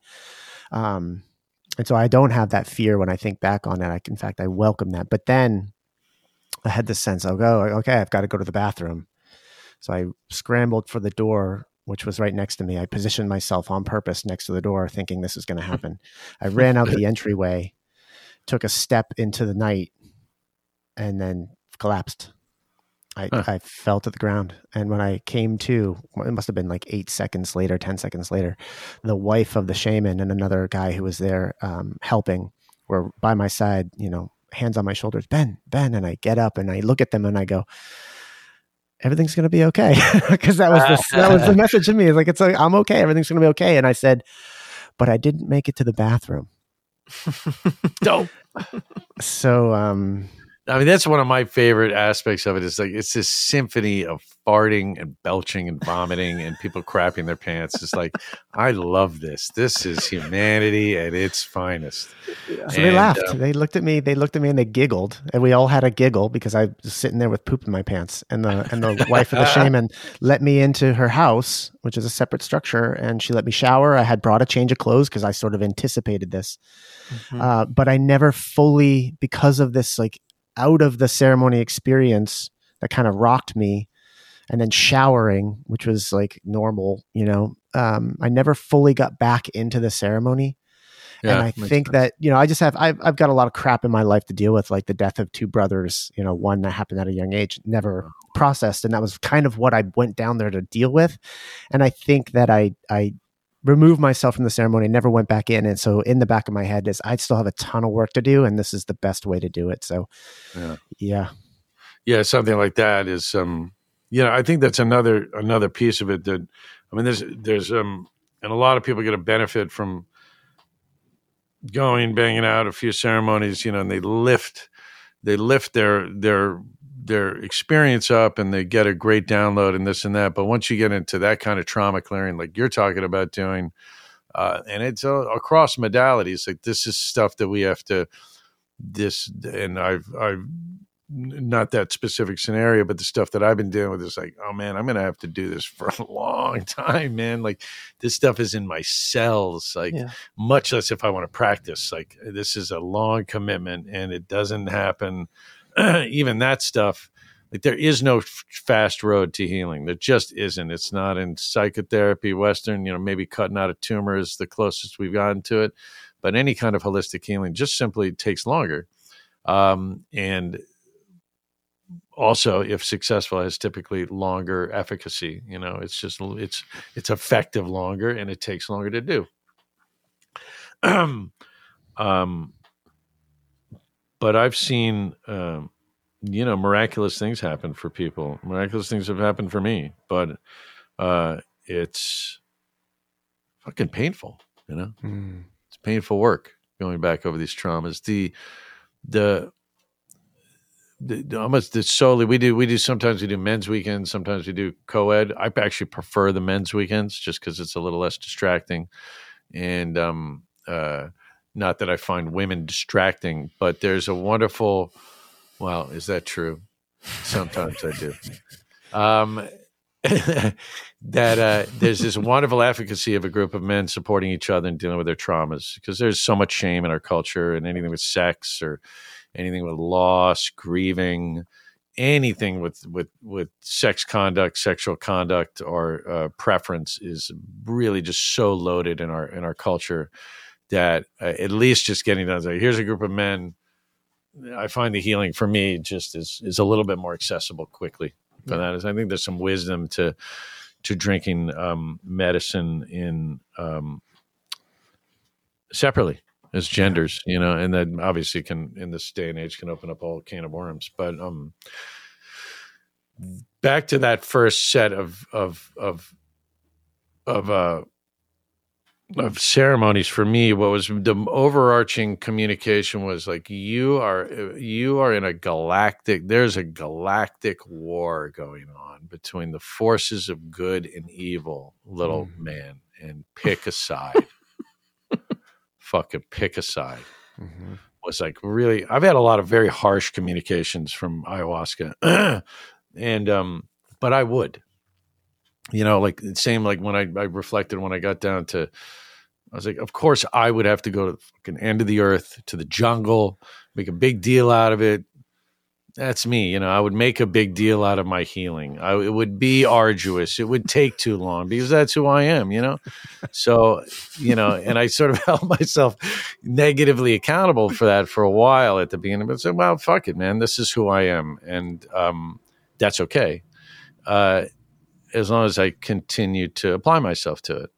So I've definitely had some of the learning that I've had to do about myself in the training has been really astonishing. And it's a testament to my teachers.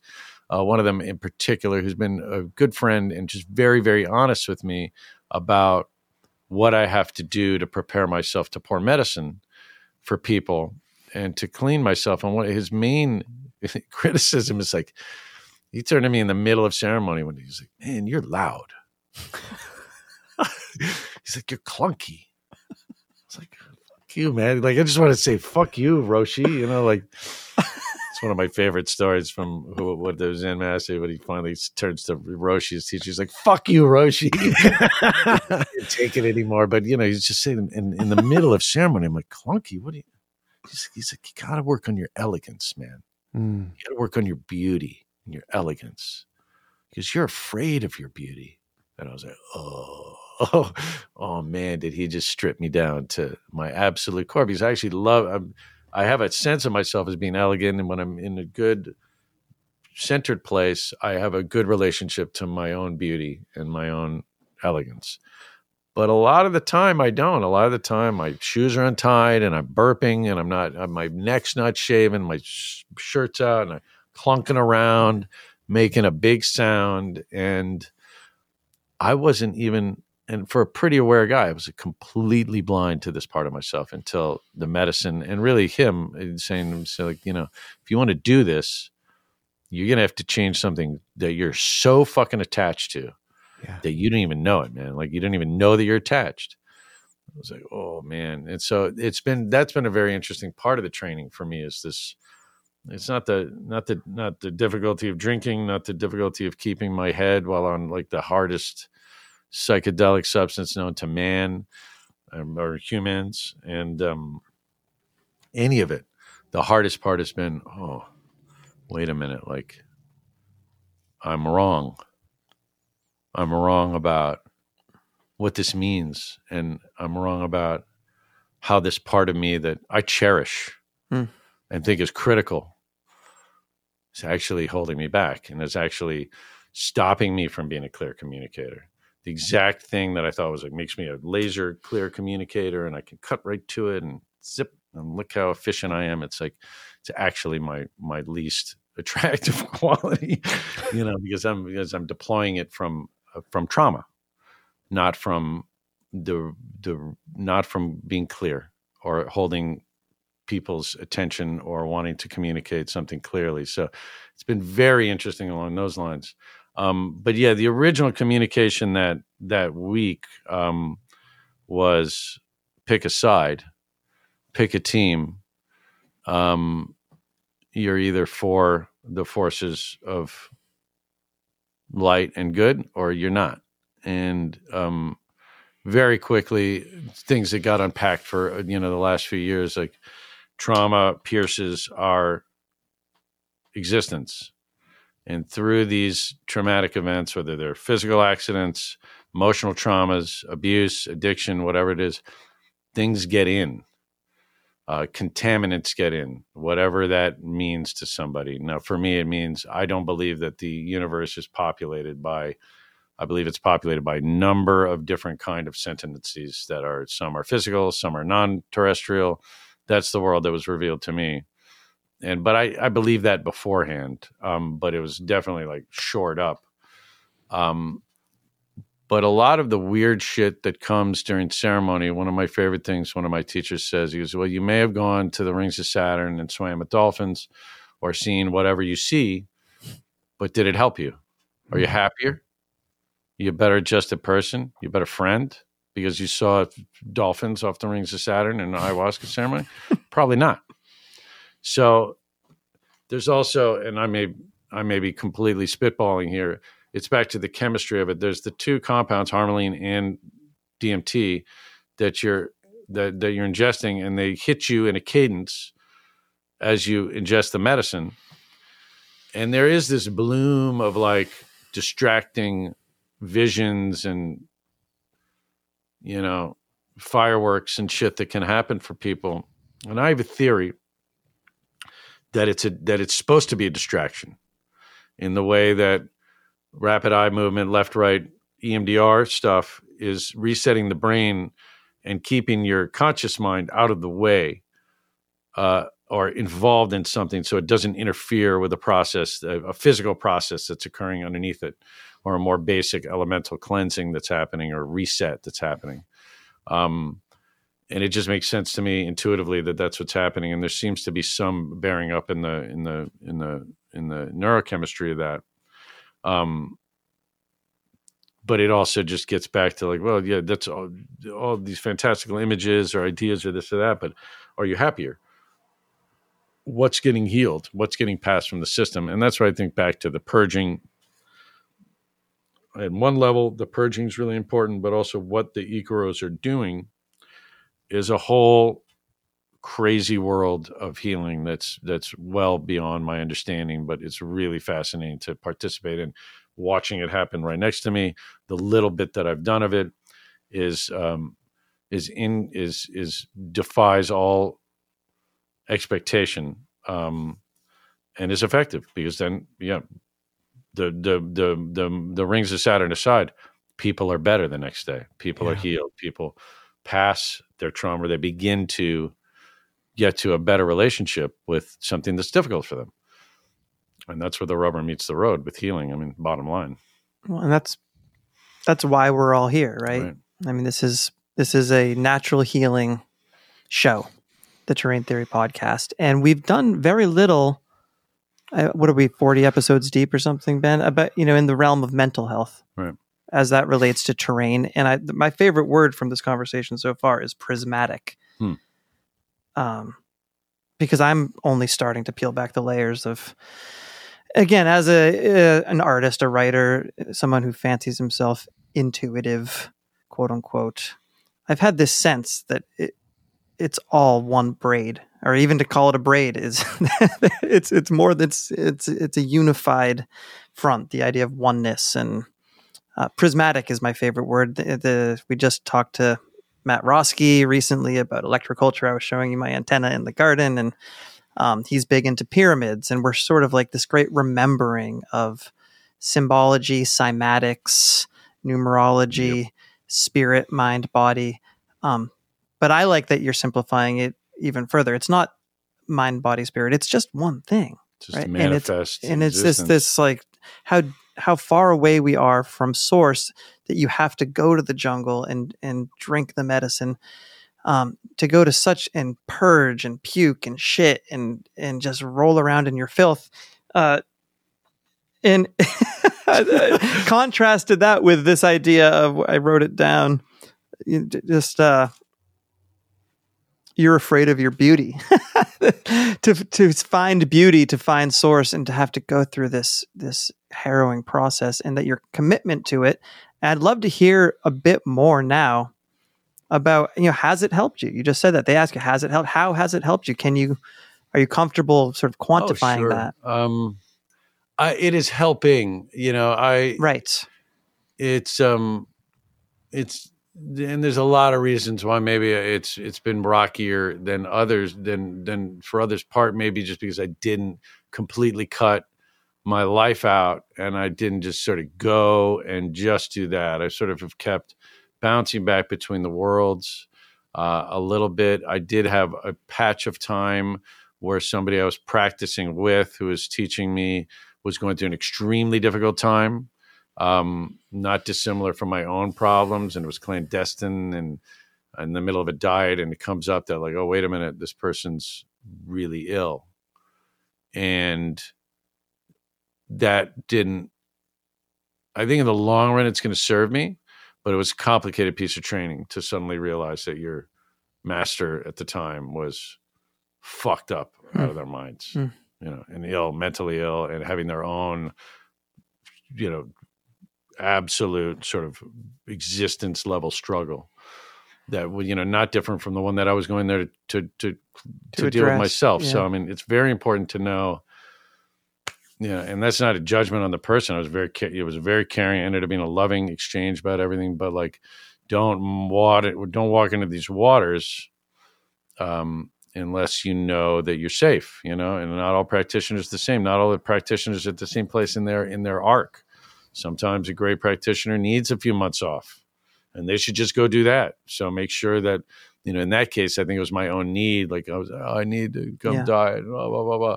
And I wasn't tuned in like, well, maybe this person's not, maybe it's not right now. So I was maybe not spending enough time on my own intuition at that point. Has it helped? It's made things extraordinarily more difficult and much more rewarding and much more tangible to me. Yeah. And it's reframed these incredibly difficult ideas that I have to like get in touch with my own beauty, and I have to express myself. A lot of things that I've put off a long time, and I've made it by on pure charisma and a little bit of razzle dazzle and and a lot of hard work and some real pure artistry. But a lot of it for me was been tied up in a lot of trouble for a long time. I'm a survivor of some pretty heavy duty childhood sexual abuse, and that shit does not sort itself out unless you really get in there under the hood and clean it out. So I did that in different modalities. I mean, for me, that abuse complex, as I grew older, became narcotics addiction, which very early, you know, in my adulthood reared its head. And then it's sort of been managing that sobriety in and out, trying to manage it while getting a lot of help, while being successful. You know, it's a long story, and it's not a unique story. Right. And there's a huge correlation between childhood abuse and childhood sexual abuse and drug addiction. Right. But I mean, I've gone the road from when it was clear that I was beginning to work on it, where my system would shut down, I'd hyperventilate, I'd flip out, I'd go use whatever. Like I was just completely activated and unable to deal with any of it. And now I can talk about it. I can work on it. So, I mean, that's major progress from my perspective. Right. And, but you know, our culture and our relationships it's not something that I try to inject into the daily conversations that I have, because it's just really unpleasant material. And it also opens up another thing that collectively we clearly are not ready to look at, which is that this is a pervasive, clandestine practice where people are cruel and violating children on a vast scale. And most of them are in a robotic state where they don't even know it, and they themselves have been violated. And so, like, you wonder why we have a warlike world. You wonder why these things are perpetuated from generation to generation. And, you know, the people that I work with and have studied with, we all are pretty much convinced that we should put childhood sexual abuse to the top of the list as possible causes and conditions for societal sickness. So ayahuasca, I found, has been a very effective tool for dealing with it. I've also come at it with a lot of different modalities. I just finished a week of EMDR immersion, you know, to try to clean some of it up, which was wild, man. You know EMDR? No. All right. So it's eye movement desensitization and reprogramming. It was developed in the 70s, and it's either paddles or lights blinking left and right, or a stick where you follow the end. And it's not talk therapy. You basically focus on a trauma, and they wave a stick in front of your face. And it works.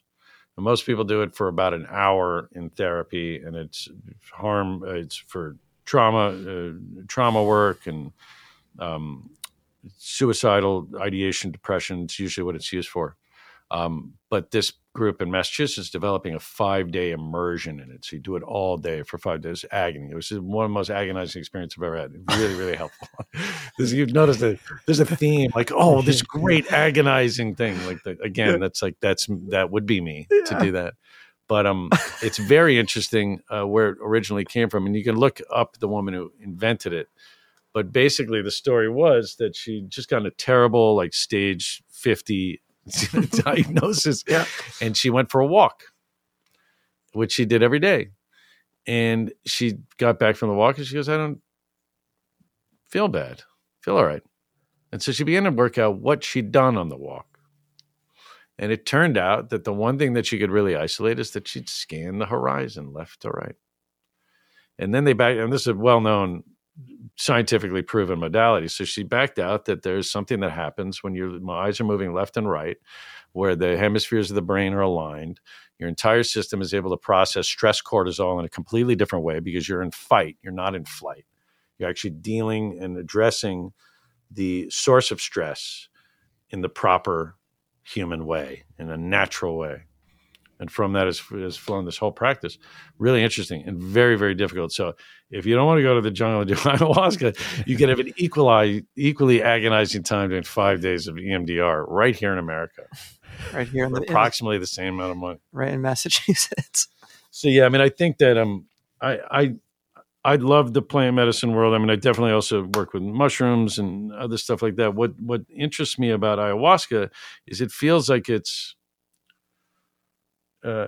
I've been blessed enough to work. The people that I've got come into contact with and have accepted me into the community and I'm training with are like first gen, second gen. Like they're the first group of people that have gone down there, really studied for a decade or longer, and are beginning to bring it out of the jungle. Maybe there's a group before them, but this seems to be like the next sort of vanguard of people who've come from a Western background, spent significant time down there training with these people, and are beginning to tease it out and bring it out. And I think that's something to do with them, but my sense is the medicine itself has some kind of motility and some kind of desire to leave its confines. That seems to be what's happening. It's borne up by those people's conduct, by the ease at which it's happening, the way the media is responding, open-mindedness from the rest of the world to different modes. I mean, there's something brewing where this ancient thing is becoming curious to the world around it and saying, well, wait a minute, maybe I need to spread this around. And that's another big part of the original download that I got that first time. And so I think that there's some agency in it itself that has some kind of desire to break the box and get out. And it does feel, it may be completely imaginary, but there seems to be a vitality and a cadence to it that has something to do with it spreading its influence. Well, it's sentience as well. Right. And it reminds me of dandelions the seeds will land where the soil needs it most, or the ghost pipe flower that I found along this ridge I'd never seen in my life before. And this idea that the plants go to where the trauma is, where the healing is needed.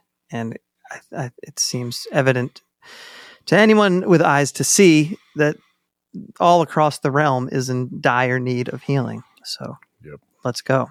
Send in the paratroopers. All right, Nick, we're gonna bring this episode in for a landing, or we're gonna close this ceremony, as it were. Oh, yeah. There were one or two other quick points I want to discuss. Can we do those after the non-negotiables? No, do it now. Yeah. Two things that have come that have been products of the work so far. One is that it's clear to me that when you look at the problems of addiction and people's, substance abuse disorder, this and that, they're all the things that people get hooked on. Other than benzos, but those are derived from natural, concepts as well. It's all sacred plants that have been contaminated. Tobacco, cocaine. Coca is a very powerful plant. It's a very powerful healing plant. In fact, that's probably the next diet I'm doing, precisely because I've had problems with cocaine in my life and a terrible relationship to it as a sacred plant. But when you really look at it, this is a sacred plant that's used in a sacred context and a useful work context, even in those cultures. And it's taken, it's stomped on by children in a pit full of gasoline and brokered by murderers. And, and then suddenly you have a monster, right? So, and this is across the board with a lot of drugs and a lot of medicines become corrupted by the processes that we put them through, the circumstances of their distribution, and these have an extremely deleterious effect on their efficacy as medicines. I mean, even cocaine itself can be useful medicine under certain circumstances, but it's like everything. Every medicine at a certain dose, and the reason for using it and its application just becomes toxic. Mm-hmm. And I think it's across the board with all drugs, all illegal drugs, legal drugs. Is at the center, there's a larger issue at stake, which is that how we create medicine, how we distribute it, what we're doing to sacred, natural, to even take sacred, if you don't believe that, off the table, like just a natural in the technology process, and technology being defined as anything natural that is transformed to some degree or another by human intervention to produce something different than it does in a natural environment, something that benefits the user to some degree as a service, a product, experience, whatever. So, I mean, ayahuasca is a technology. All of these healing modes are technologies to a certain degree, and I think it's a little bit of, when I first heard it, I thought, oh, that's just word, people just doing word acrobatics, and it's funny to call it a technology, but I was like, no, well, wait a minute, it's like, and our relationship to technology is one of the things that really troubles our people, and it being out of control or not framed correctly. So I think it is important to understand that the technology, as it spreads, as it becomes more available in the West, and as there's a guard against it. There's so much money from VC companies when you really dig into the kind of money that's being spent on psilocybin, synthetic ayahuasca they're trying to develop. I mean, this is a very, very dangerous thing, and they should not do it. I've actually called a lot of them and say, hey, you need anybody to come in and kind of ethics check what you're doing here, because it's probably a really bad idea. And there's a business model that involves you not synthesizing it that is sustainable and could be worked out into a better effect, and where you're keeping the indigenous piece. It's all what Narby was talking about, like trying to get a structure in place that protects the origin of where the stuff comes from, that it's a sustainable business model where they can continue to grow these plants in its original area, and it's can be distributed safely and without the energetic contaminant of greed and whatever else goes into corporate or illicit distribution of a medicine will affect what it's going to do in the world. So sort of at a base level, that's changed my experience a lot of the world, and looking at my own problems, stuff that's come up.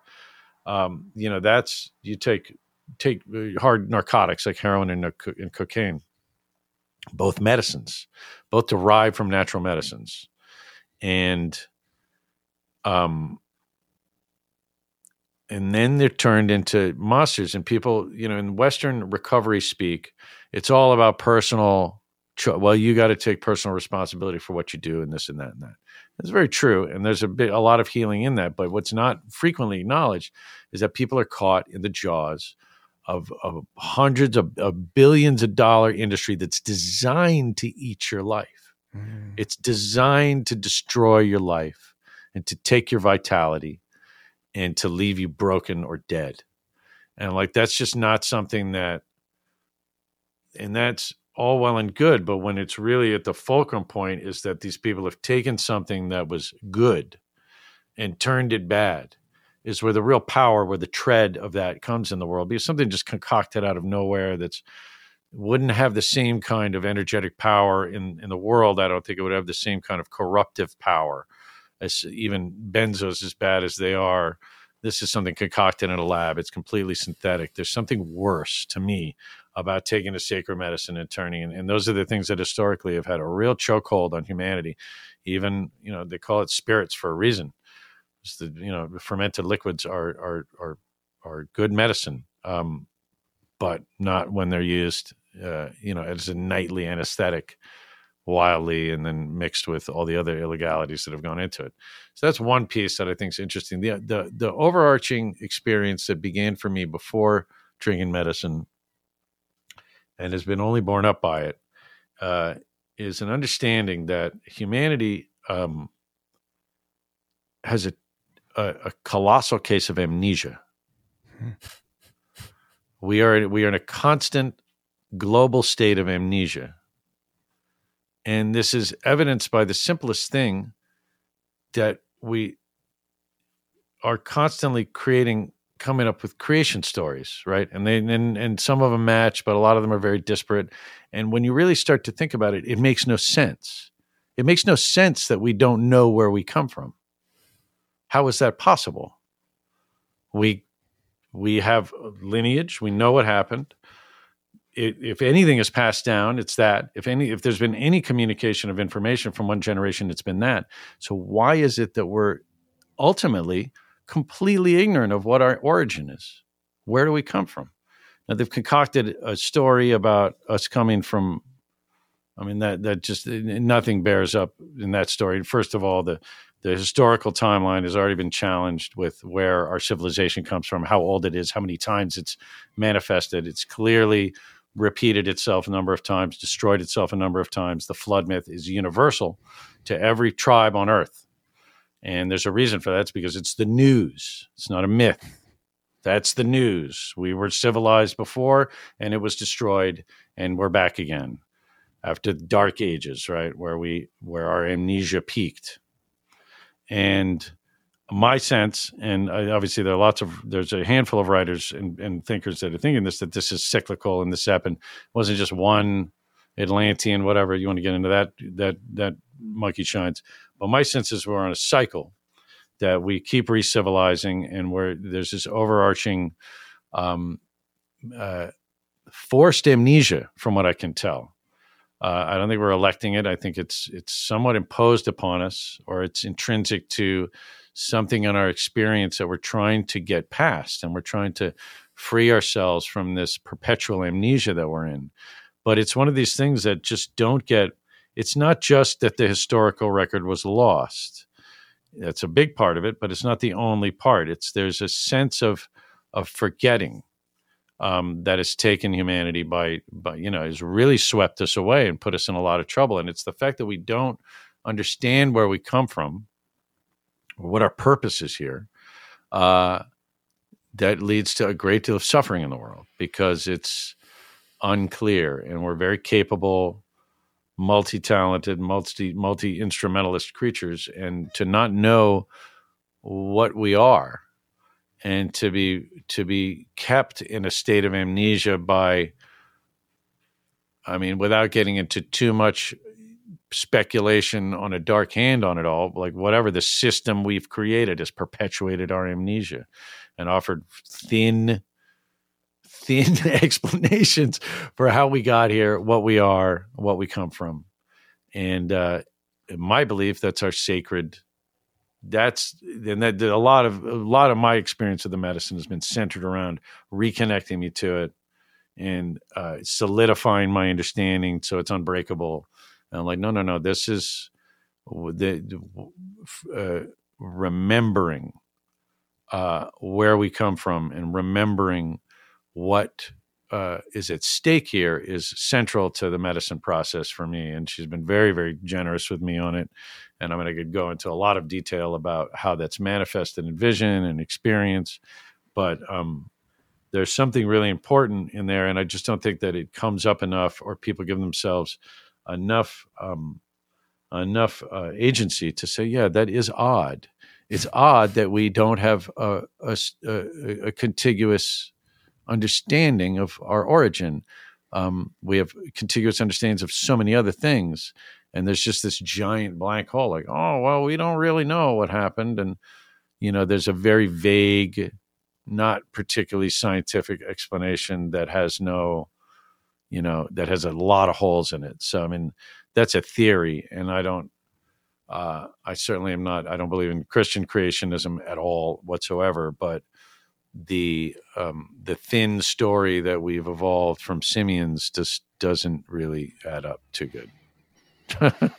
So that's something that I think is affected me a lot on a global scale with my medicine experience. But I think and even more important than that, one of my teachers says this a lot. He goes, just remember. And his sort of working ideas that our memories contain the things that we remember. There's something there for us. There's something there for us to go take. There's a piece of learning or a piece of our integration in our life in the world that there's the reason that we have memory. It's because there's something unsettled in that thing that we remember, and that it presents itself to us as memory so that we can go back and finish the puzzle. That was beautifully explained. Well, thank you. Thank you. Because it's something Ben and I, even offline, talk about a lot. And I feel like these are threads a lot of people are pulling at right now. There seems to be this resurgence of asking questions, for lack of a better term, asking big questions, pointing to some of these black holes in even the recent past that get easily brushed under the rug, or we're too busy, so we just move on because there's some big consequences tied up in the questions we're not asking. People are starting to ask them. And what I'm realizing is as much truth can be suppressed by, again, this enigmatic dark hand, maybe puppet master that's behind the curtain, Oz. You simply cannot suppress intuition. Right. You cannot. It always bubbles up and finds its way through if you let it. If you acknowledge that it's there and that it has something to say. And I think it finds its way through the arts, through music, through medicine, through plants, through nature. And then we become conduits and portals for a deep intuition of, choose your word, spirit, prana, chi, ether, that it makes its way to the surface. And I think when you said, pick your side, are you on the side of good or evil? That's what you're doing. You're saying, I want to be on the side of channeling the old truths that are irrepressible. Right. What about you, Ben? You pick a side? Yeah, I do. I do pick a side. I do. I think about this a lot, the good and evil. Although, because my first experience with ayahuasca, there was no indication that there was this war, this choose a side notion. I have to think on that a lot now after this conversation, and hopefully something to look forward to as I plan out my next experiences with the mother. I mean, my thinking on that is that was the original challenge put forward to me. Unreal. However, I have such a combative nature, apparently, I've been told. I would see it as a combat. I would see it as that. And, I think that one thing that's really, really becoming more and more present, which is extraordinarily difficult, but that the medicine's been teaching me, is that it's part of being happy or integrating our experience here is the idea that we can hold two things at once. I get all two truths. The world, the universe is a galactic battleground. And I have to pick a side, and it's also fine, just as it is, and as it is. And I have to be able to hold them both at the same time and practice both without being completely schizoid. I think it's Einstein that said the most important decision you make is whether the world is a predatory or a collaborative place. Whoa, man. And I think it's both. It's both depending on what's happening, and both can be true. I mean, the forest is a predatory place. Right. People fighting for space. They're supporting each other and using each other, and yet sometimes something enters the fold that does have predatory energy or destructive energy, and that has to be reckoned with too, and circled up around. Same thing. It's like we have to be able to hold both things, because otherwise it's not really, we're not really in the world at that point. Like if it's only this or it's only that. And I've found that as I've gotten older and just even dealing with my own, in a local way in my own life or my own struggles or my own healing, it's like sometimes you have to hold, somebody can be a perpetrator and they can be a sick person that needs your empathy at the same time. A classic thing that most people have to deal with in their own life. And it's very complicated. I think right there, people get stuck on that road bump for years in trying to heal themselves, especially from trauma inflicted at the hands of specific people. How do I make sense of this? Well, they're both true. Someone can be horribly violating, and they can also be a product of their own violation and deserve your open heart. And that's a global historical amnesia aside, that alone would be enough to get the instrument around as an adult, and really hold that much would be impressive to, I haven't done it yet. I'm trying, but it's not easy. It's simple, but it's not easy. There we are again, Ben. It's simple, but it's not easy. Simple, but not easy. Yeah. That alone would be a worthwhile life goal, to be able to exist in a place where you can allow for that, two opposing thoughts to hold at once, right, and not fall apart. And from the Buddhist perspective, the conflict between those is the source of a lot of suffering. Yeah. Right. Or I'm good and bad, just even that, or like this is right and wrong. I say, well, it is. They both are. Stop thinking and end your problems, just like Lao Tzu said. I'm not sure that that's the key, but there's stop gnashing, stop grinding these two sides together to try to make sense of them instead of just, there they are. Yeah. And then, this opens up the portal to a whole other terrain of conversation, but there is this plank in the meditation world of somehow being able to still your mind enough that you do, quote unquote, stop thinking, and then you channel what some might call divine communication or consciousness, which leads the way, which it's almost like an ether medicine. Right. Yeah. I'm into that. Yeah. You got any ether medicine laying around? Let's get some. We need more copper. It's all around us. That's the beauty. Nick, Nick, are you ready to talk about your non-negotiables now? No, that's why I started launching on that other stuff. Yeah, it did feel like a deflection. I don't want to call you out, but I am. I'm going to hold that and the other part together. Yeah. My non-negotiables, meaning things that I have to do every day, or I go bonkers, or things that you do every day to tend to your terrain. Yeah, perhaps. They're less physical, I think. I'm not a terribly disciplined person. I make up for my lack of discipline with a tsunami of effort. I only eat fish and plantains, but I'm not a disciplined person. And I'm not. And that leads me to another topic. Like when I bring the diets up here, they're like, well, you can't eat this, that, and the other thing. And I said, well, let me get this straight. Because I'm like, and it is one of my non-negotiables. Like, if I don't smash a piece of dogma every day, then I'm probably not doing my job. Or like question, say that's not, that doesn't make sense, and that just seems to be my plight or my purpose. They say, well, you have to eat. You're supposed to eat only river fish, and like a plantain or like a dry root vegetable, whatever. No nothing on it, no nothing. Maybe a bean, maybe some oats. Now, the reason they eat river fish and plantains is because they're in the Amazon. Mm.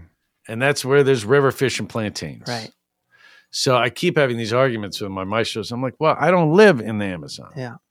So is the point that I have the least impact, like the simplest, most just nutrify with the least thought, the least swizz going into procuring my food, and like hyper localism. Right. This is this is shit growing in my backyard. I can live off this, and that's it. I said, well, then I should eat something else, shouldn't I? Right. Up here, I should eat potatoes or sweet potatoes. I should eat trout. Yeah. Maybe the eggs that come from the chicken that run around your property. Why would that be a problem? Well, there are no eggs. It's vitality. And it's all right, okay. Right. But you don't eat vegetables. You don't eat salad for entire thing. It's like that's the hardest part for me, is because I get a few weeks in, I'm like, man, I don't, so I've modified it which, and I have these arguments with them. I said, well, look, I intuitively think that that's just bullshit bullshit dogma that the Maestro's saying that, well, because I'm a white guy, I got to go back and, how much effort and resources it's going to take for me to get plantains up to the Berkshires. I mean, that's ridiculous. Like, there's no plantains here.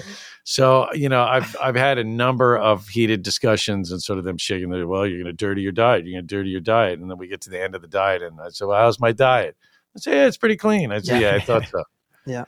So I'm, apropos of saying that, I think that there has to be a peaceful moment in my day where I am making sure that I'm guarding that part of me, that without arrogance, but just like, hey, you know what? I'm in the world feeling what's right for me today, and I'm going to follow that regardless of what anybody thinks about what I'm doing.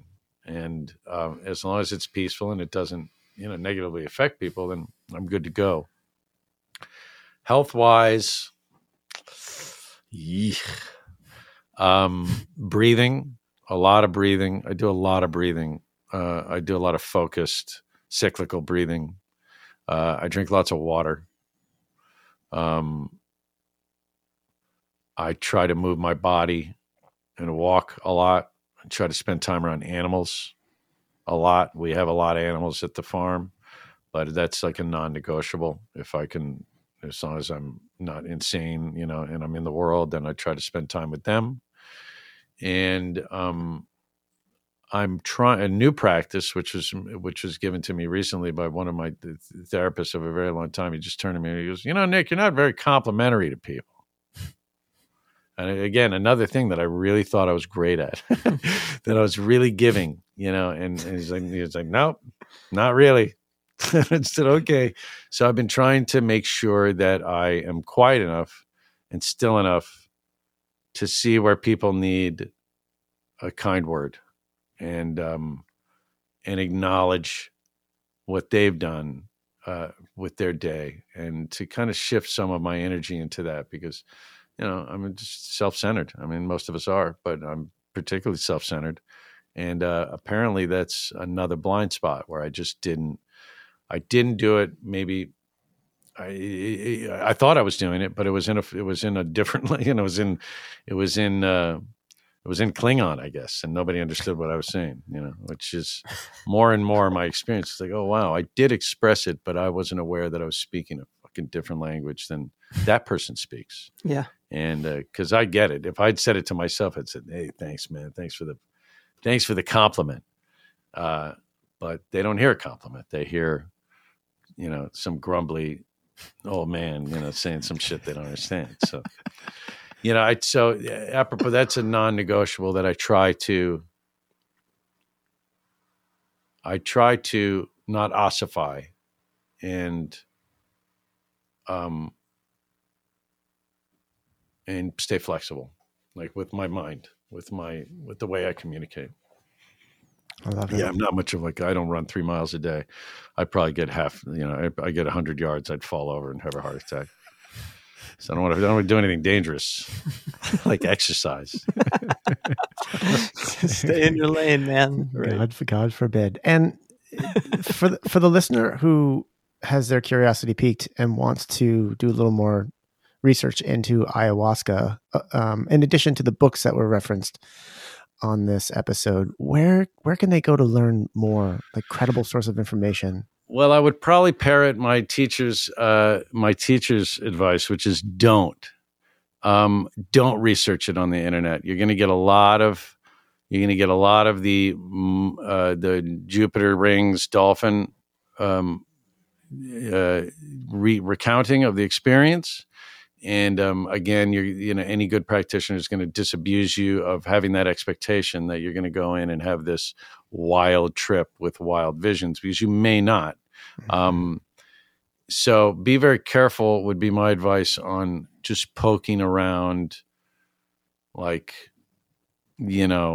testimonial shit or random blog stuff about it, because it's extremely subjective. And, it's something that we tell people at the end of the weekend, which is really important, if they're on a ayahuasca weekend or their first experience, is be very, very careful who you share this with. Be very careful who you share your experience with. One, yes, it's illegal. Don't tell them where you were, blah, blah, blah, all that other stuff. But be careful because you've probably been given something precious. And you have to be very, very fastidious with your motivation for telling somebody. And it's often for us all not clear why we share something that's been a real heavy charge, positive shit. Like we want to run out and tell the world, but there's immediate dilution that occurs the moment you start from that. It's called the flight into euphoria in psychology, and it's not holding it. It's not holding space for it. It's trying to ultimately people are trying to convince somebody else that it's cool or they had a good experience or they're better. There's some charge to that communication, most likely if it's someone close to you, where you have an agenda in telling them what happened for whatever reason. And not that that's a bad thing, but it's something to be careful with. And also, usually you've had this mind-blowing experience and all this deep understanding gets downloaded, and then suddenly they don't care or they don't care enough. And then suddenly, oh, well, maybe I didn't. And there's really an immediate fall off when you're careless about sharing it. And the point about saying when people are going to go look for that, they're actually entering into that. They're entering into that cycle of dilution. And that's one reason. So I would focus more on finding a center you can get to. There are some places in America. I can't really recommend them heavily yet. There's a new facility that is the people that I work that will be coming on in a few years or year or so. I would hold on that recommendation till then. If you want to travel out of the country and do it, Niue Rao is a good idea. The other places we mentioned are probably good ideas. I think the best thing to do is find something you're comfortable with doing and really just look at the mechanics of it. Like, is it easy to get to? Is it the right amount of effort for me to get to it? Does it do it? And trust your own intuition, if anything. Like, look at the pictures and say, oh, well, that one feels right. This one doesn't. Call them, talk to them, make contact with the people that are there doing the work instead of some person you're not going to have any contact with who went through the place and even reading their testimonies. Obviously, if you go to some place and there's 10 posts about how people were, violated or molested or something during, or it's dangerous for women or this and that, those are real concerns. And if you look on if you can research a facility as opposed to just the experience of ayahuasca, you're going to get a lot of bad info, or you're going to get a lot of, not bad info, you're going to get a lot of just very personal material that may not bear on your own experience going. Joe Tarfer's book is excellent, The Fellowship of the River. That you're going to go read like a third-party source on the actual practice and what it's good for. I would highly recommend Joe's book because it's solid. It's solidly written, not too long. It's not a bunch of woo-woo. Let's go. I like that this came up recently too, this idea that let's use books over the internet whenever we can. Oh, man. Whenever possible. Well, I tell you, I had a weird download early on in drinking, which was, and she was being very clear with me. She was, when revealing some dark energy or some dark sentiency to me that had been affecting me or that I'd been interacting with or that were germane to my journey. She goes, they can't read. I said, what do you mean? She said, they can't read the written human word,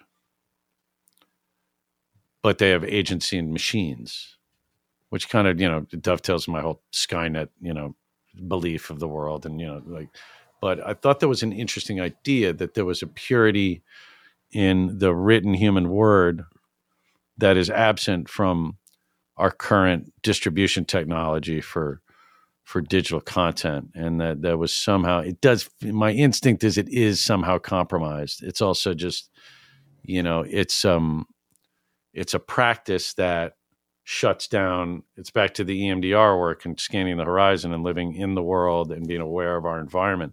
Something about this process of working with computers up close, and I do it a lot. I do a lot of video and computer work. It's a limitation, and it's just a different. It's like a portal to a different universe, Yeah. And so that for the purpose of healing and doing this kind of work, that to make written, handwritten, or typewritten, or any physically written piece of work has a vitality that can't be argued with and is real, and it's nothing wrong with reading an ebook. I'm not saying, to throw all the computers out, but maybe for this kind of a critical process, just, stay analog, which I thought was an interesting reveal. Yeah, that's powerful. It makes me think, I've heard said, again, in like the good versus evil paradigm, that they can't win ultimately. And I feel like a lot of it is wrapped up in, as long as we keep writing real words with, as we continue to be scribes, scribners, and keep it analog, ultimately that wins the day. Yeah. I had some weird stuff with the negative entities, and just like it was even revealed to me, like specifically in one ceremony, I was introduced to an entity, real or not is not the point, but it manifested for me that this was the thing that was present for me at all my really low moments of like narcotics abuse or like really tough times. Like this thing was there. It was fucking terrifying when I ran into it in ceremony. I was like, oh God, look at this thing. And then it was even more, and then she fleshed it out for me. She goes, no, it's not like, it doesn't mean you harm. It just gets energy from you. It's vampirizing you, and you're no more important to it than a Three's Company episode. It just happens to be where it gets its protein. Is you in that state engaged in your trauma and reliving your trauma or whatever it is, like investing in that process, or even the byproduct of me trying to work through my trauma in that way, as opposed to a different way that didn't involve, that setting or those bad medicines, created sustenance for this thing. Yeah. And that's it. It wasn't any more important or malevolent or wrong. It's like there are two forces. One take energy in a certain way, one take energy in another way. And, it's the intuition of just like, hey, I'm looking at both these paths. Hey, this feels a little better. Yeah. Plumage and strength and my human spirit being celebrated by this, that feels better than, an 80-eyed, scaled monster in the corner, whatever, however it's manifesting. But like, it's, even to divorce from the sense of right and wrong, and just like my intuition says do this and support this, and this other thing feels like it's taking from me as opposed to offering something to the collective. It may be that simple, Yeah. Beautifully said. Beautifully said. As was so much of what you have said and shared on this podcast. So I hope it's listenable. It's absolutely, it's highly listenable. And I know when I first broached this subject, because again, I see you a couple times a year at the barn for a gig. We'll be there in a couple of weeks. Yes, we'll see you next weekend. Is it next weekend? Yeah, wow, the 12th, right? Yeah, the 12th. That's right. The Mammals at the Egremont Barn. Yes, for the listeners in the local Northeast region. Tickets available at the Egremont Barn. And they're snap right back into the many hats we wear. But again, we have little snippets of conversation while I'm visiting, and I said, I'd love to get you on my podcast. And even just saying the word, like there's this sort of visceral, real, and I think you even said man, yeah, because it's not a real conversation unless it's on the internet. And exactly, I feel the same way, because it's taking it from the analog world to the digital world. Having said that, I'm so grateful that you made the effort to come and share so much of yourself in your story, in your journey. And as you said right at the very beginning, it's like you're just taking some little baby steps into a very big world.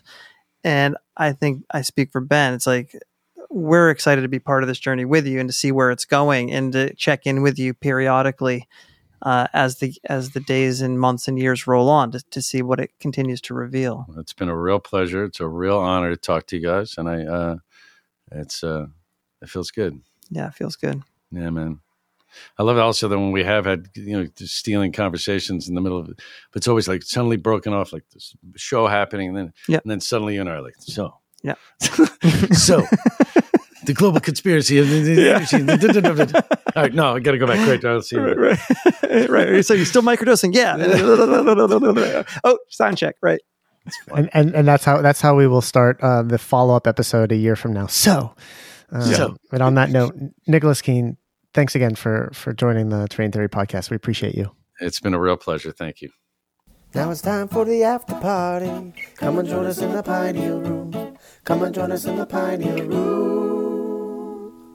Ladies and gentlemen, it's the after party in the Pineal Room. In the Pineal Room.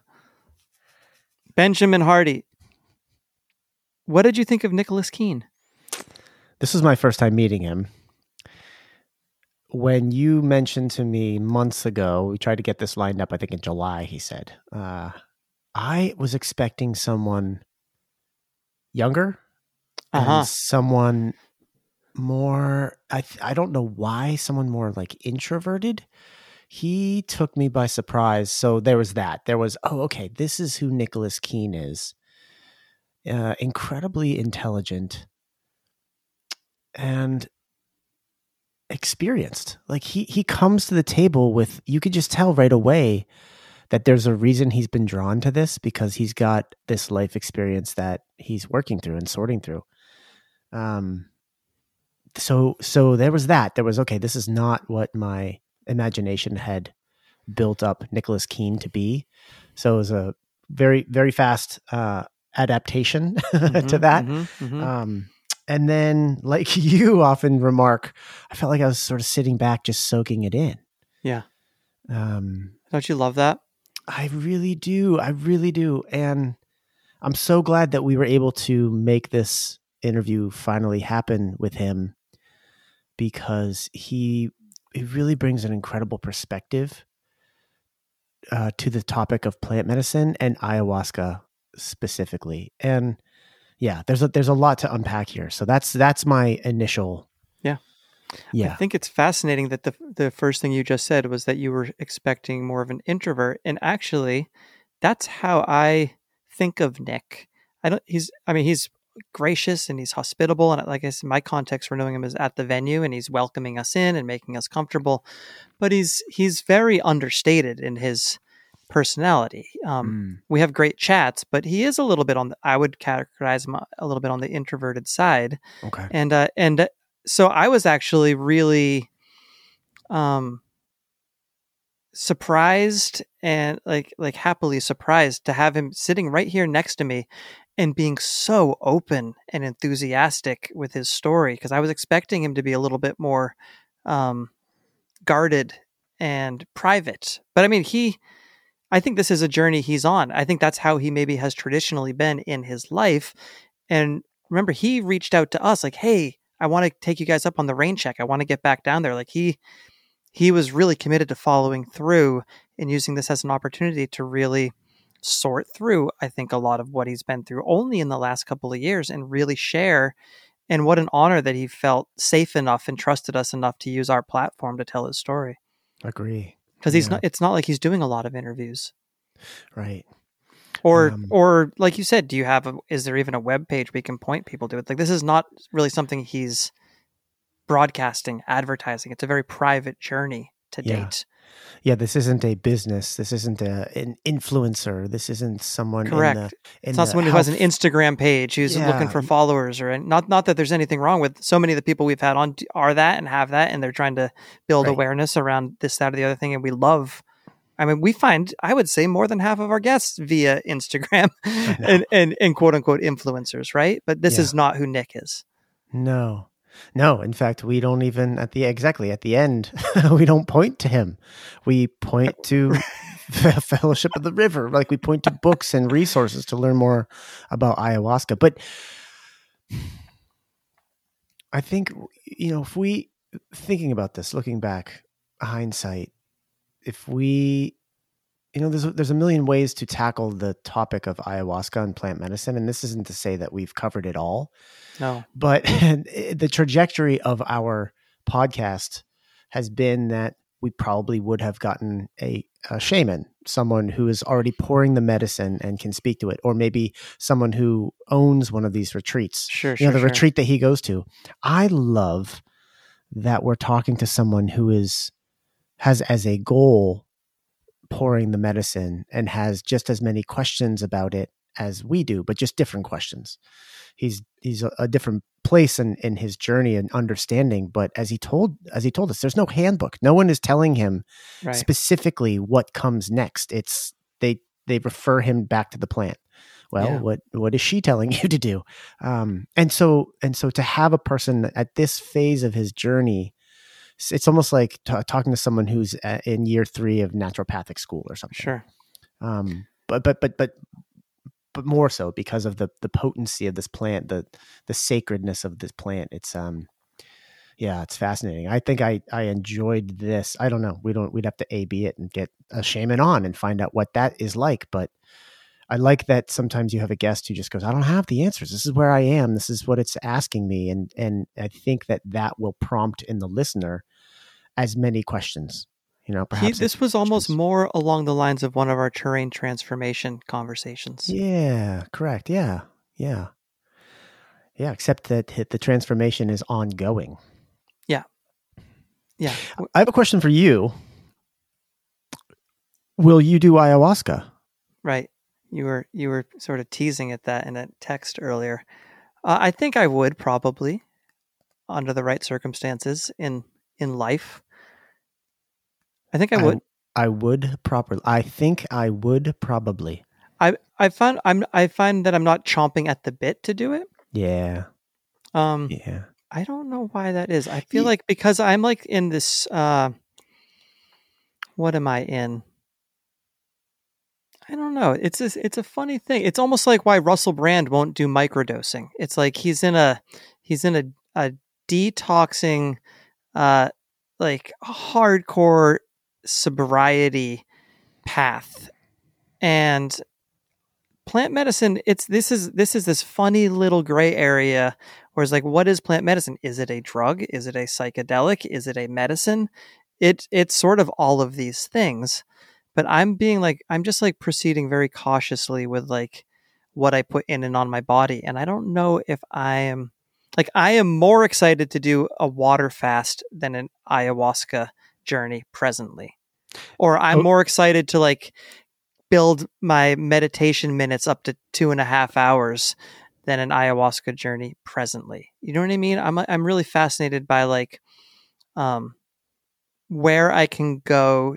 The outer realms of consciousness is something Nick, a phrase he used. I'm trying to get there through my own accord presently. That's where I'm at. I love that. I want to validate that as your friend, and I think that it also echoes some of, or is drawing on some of Nick's own guidance, which is if it speaks to you. Correct. It is calling to you. If it is speaking to you, then you should go do it. If it isn't, then maybe you shouldn't. Maybe I think that's what I think that's exactly. I don't want to do it just because we just had a conversation about it and it's top of mind and it feels like, ooh, this is the next shiny new thing that I got to go try. Because frankly, I do go and try a lot of the stuff that we talk about and implement with every conversation. I go and stick a copper antenna in my garden, or I start doing Wim Hof, or I sunning my balls on the regular, whatever it is. I am no stranger to immediately jumping in headfirst to trying new things, but I'm not necessarily called to this one today, right now, in this moment, and that may change.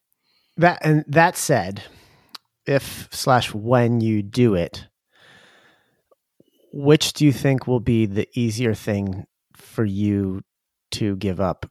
Catholic guilt or the addiction to chocolate salted caramels? Well, I already did. You think you have. You just haven't had one in a while. They're living in my body because our body is a time machine. You're right. Yeah, our body is a time machine. And I don't know. I think if I put one in front of you, listen, I'm not going to, I'm your friend. I want to support you. I don't want to tempt you with those addictions. You know what, Ben? Last night I was around a fire pit with some new friends, and some chocolate was being passed around. And these are all like super hippie, holistic bros. So of course it's like organic and no sugar and 1,000,000,000% cacao and like all that shit. And I almost said no because like just out of principle, it's like I don't eat chocolate, I don't eat sugar, but I ate a little bit. Oh man, even the devil is non-GMO. Wow, let's put that on a t-shirt. Yeah, that's funny. Well, I'm glad that you admitted that to me on this podcast. I will have some thinking to do now. Well, speaking of some thinking to do, on the nature of our relationship and moving forward on this podcast. Michael had succumbed to the temptation, Lady Temptation, and he consumed chocolate last night around a campfire. Folks, we might have to do like an Instagram poll. Should Mike be dropped from the podcast until his body is clean enough? You need it. Listen, I'm going to open a diet for you right now. There's no more chocolate. You are dirty, sir. You brought your filth to the pineal room. Oh God. Listeners, welcome to the real Ben Hardy. This is how this is what I have to put up with for 20 plus years. You call it tolerating. I call it treating. Being treated too. Go on. Dr. Hardy. Go on. Stop it. Moving on. Okay. In answer to your question, I don't know. That's my knee-jerk reaction presently. Maybe there's a little bit of an intimidation factor with like the whole like purge element. Although I am actually really fascinated by this idea of purging.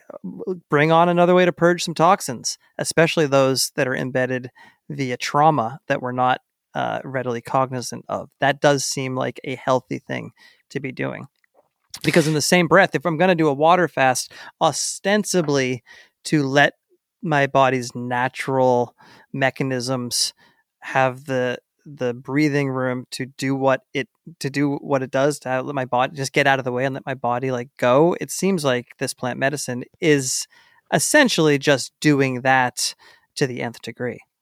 I would say in some regard, I mean, at least immediately, like on a spiritual level, it's like a spiritual cleanse is what it feels like. That's what it felt like to me when I described giving birth to a dinosaur egg through my mouth.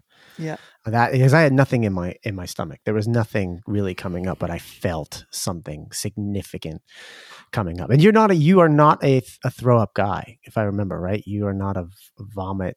Yes, I'm the type of dude who like, back in the drinking days when you should vomit, but maybe you don't want to, I would like try to not. Yeah. Yes. Yeah. But these days as an adult, because I've poisoned myself eating foraged things I probably shouldn't have been eating the last couple of years, I've hurled a couple times the last couple of years. Okay. And it wasn't the worst thing ever. In fact, it brought relief. You puked and did not cry.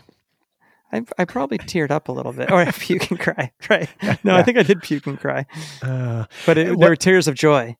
Tears of joy. What was one of the most astonishing discoveries in that conversation was when I related my experience and described basically getting what I thought was food poisoning, and in the day, like the 24 hours prior to my ceremony, and he looked at it and goes, "Oh, there you go. You were purging." There you go. And I was like, "Yeah." Wait, it wasn't. It's not crazy. Might not have been food poisoning. It might have been my body preparing for the ceremony without ever having any experience going into the ceremony.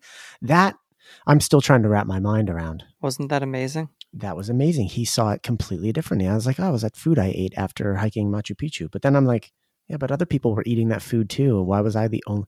Wait a minute. Madre Ayahuasca, you did it again. Yeah, that was beautiful. It was the most normal, obvious thing to him. Like, of course that happened. Obvious thing. Yeah. Yeah. I'm just sort of looking down my notes. I loved when he talked about circling up. strangely, earlier in that day, I had just seen a video on Instagram of like this turtle that was stuck in a drain. You know, it's, Yeah. and it's upside down and it's stuck in like the drain's whirlpool, and all these other turtles circle up around it and flip it over. And when he said circle up, I just thought of that, and it was really beautiful and synchronous. And I thought, yeah, circle up like the turtles. Circle of Turtles. Yeah. If Circle of Turtles was a band, what genre would they play? Oh, wow. Probably hippie jamgrass. Circle of Turtles. Yeah, hippie jamgrass. Okay, well, that's out there now, folks. Someone needs to claim that. Circle of Turtles would be opening for Elephant Revival. Yeah. I love that ayahuasca, as I understand it, is a ferment. Am I correct about that? I wasn't aware. I know that you boil it. You boil the two ingredients together in what I suspect is just water, and then kind of reduce it. But I wasn't aware that it was fermented. Well, someone can chime in and let us know if we're right or wrong on that. But if that is the case, I find that fascinating because fermentation has been on my mind a lot as I look into food preservation and gut health and tried and true ways of doing things. Fermentation seems to hold the answer to a lot of questions that we have. It's that living food or living beverage kind of thing, kombucha, even beer and alcohol. I think it just keeps coming up. I didn't expect it to come up in this conversation. Yeah, and it has me thinking a lot more about my relationship to alcohol. I think I'm not going to return to it, but it did have me thinking a lot more about consumption of a beverage like that, like something like filing it in that category. Like Mark Bailey's talks about how he brews his own beer and how it's a living food. Right. Exactly. It's like, okay, maybe there is a place for this. And there's no question that it can, it is a depressant. It can be a relaxant. It can be something that you have after a particularly stressful day. It can just be an arrow in the quiver, potentially. I don't know that I'd ever want it to return to like my go-to. Yeah. But it could be something that's just pleasurable and not have any sort of guilt associated with it. Yeah. Something that I don't know if it really came up in these words, but I keep writing it down. I feel like I scribbled this down when we were talking to Amanda Vollmer. And like you, I was most comfortable just sitting back and letting Nick hold court because I felt like what an amazing opportunity. I also felt like this was more along the lines of a Joe Rogan type of interview because it was long form. And it's like you're getting sort of deep into somebody's like personal trauma. And you just all I wanted to do was like make him feel supported and comfortable and let Nick just say everything he felt comfortable saying. Sort of like well, anyway, I just feel like that's a Joe Rogan thing because it's like every Joe Rogan thing is 3 hours long because you give the person the space to get deep, to like really peel back some layers.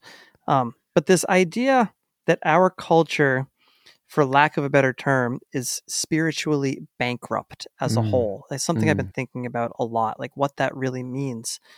And I found myself, I wrote it down 3 different times as wanting to interject with that and then just not having the right moment. So I'm saying it now. And I think that also ties in with something he said, humanity has a colossal state of amnesia. Like there's just something, there's these chasms, these missing pieces to our identity.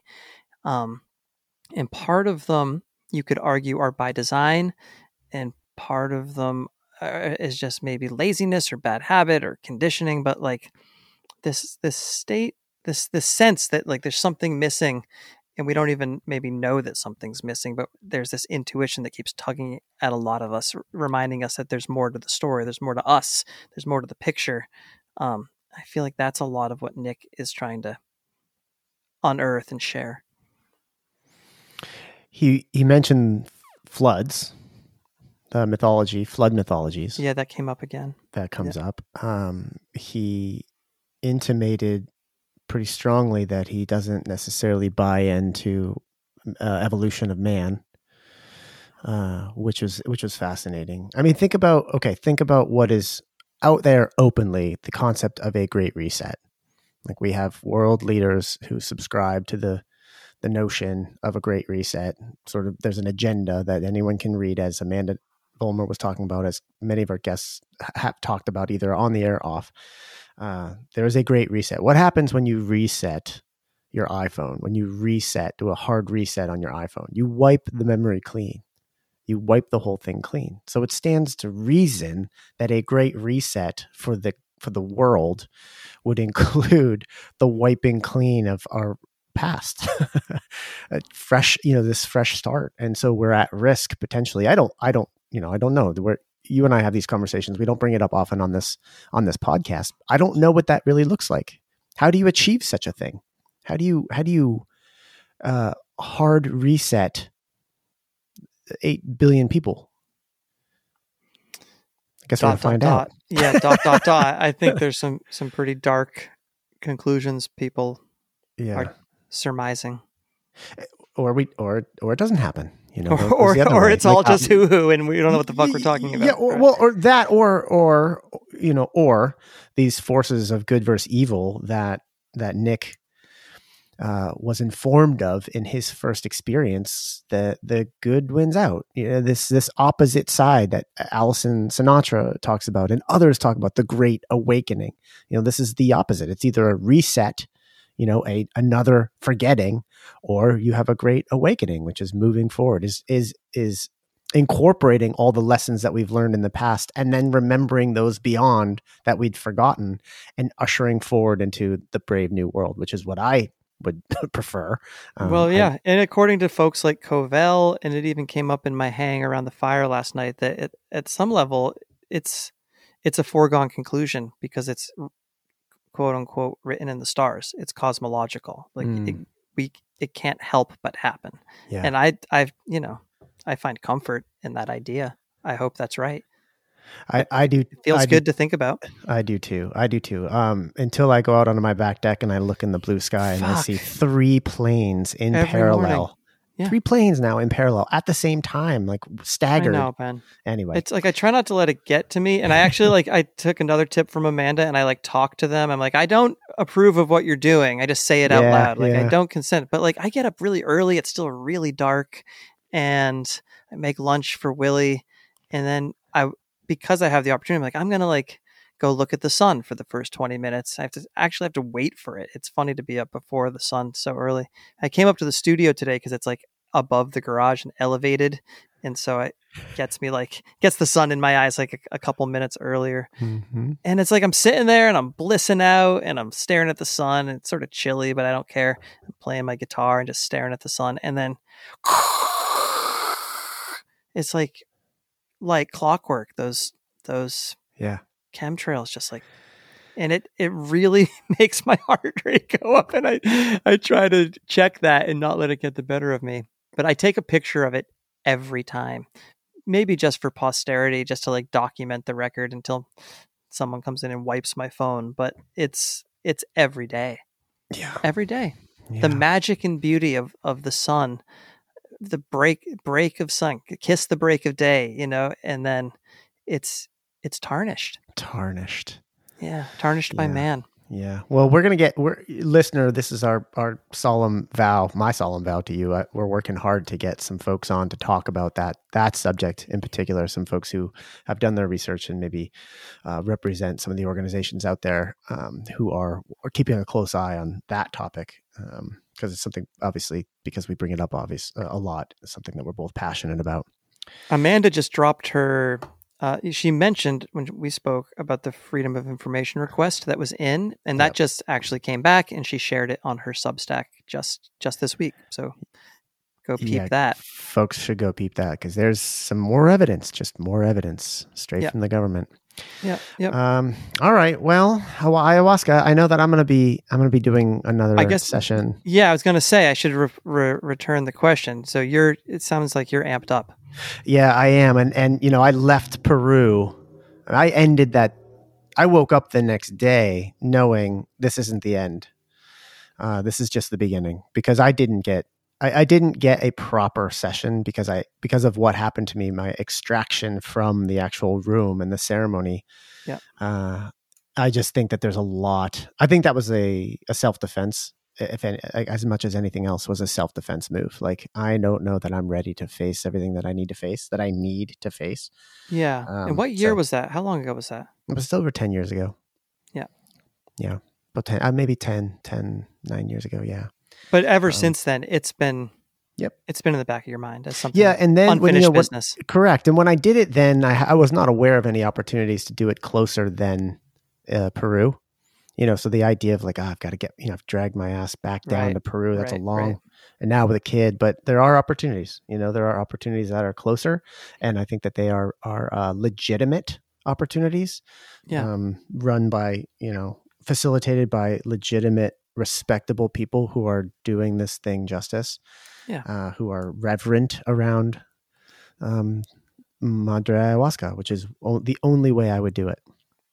Of course. And, I'll keep you posted. I think, like I said, I just don't want to be the guy jumping on the bandwagon. I think 100%. I'm just like keeping that in check. Yep. One more thing that he brought up that I found fascinating and I've been ruminating on is this idea of they can't read. Trying to figure out exactly, again, like it sounds good. I love that idea. But then there's this whole idea of like the power of the written word and spells, and that spells can be used for good or for not. But I want to ruminate on that one to figure out really what's behind that. Is that something like it came up, I think, in the context of like technocracy and AI, and maybe there's something to that. It's like with this, the deeper we get down these technological dystopian wormholes, the more solace and protection we can find in the analog world and in the written word, and there's some poetic beauty there that I'm still unpacking. Amen. Yeah. That's another topic we'll tackle, right? More transhumanism.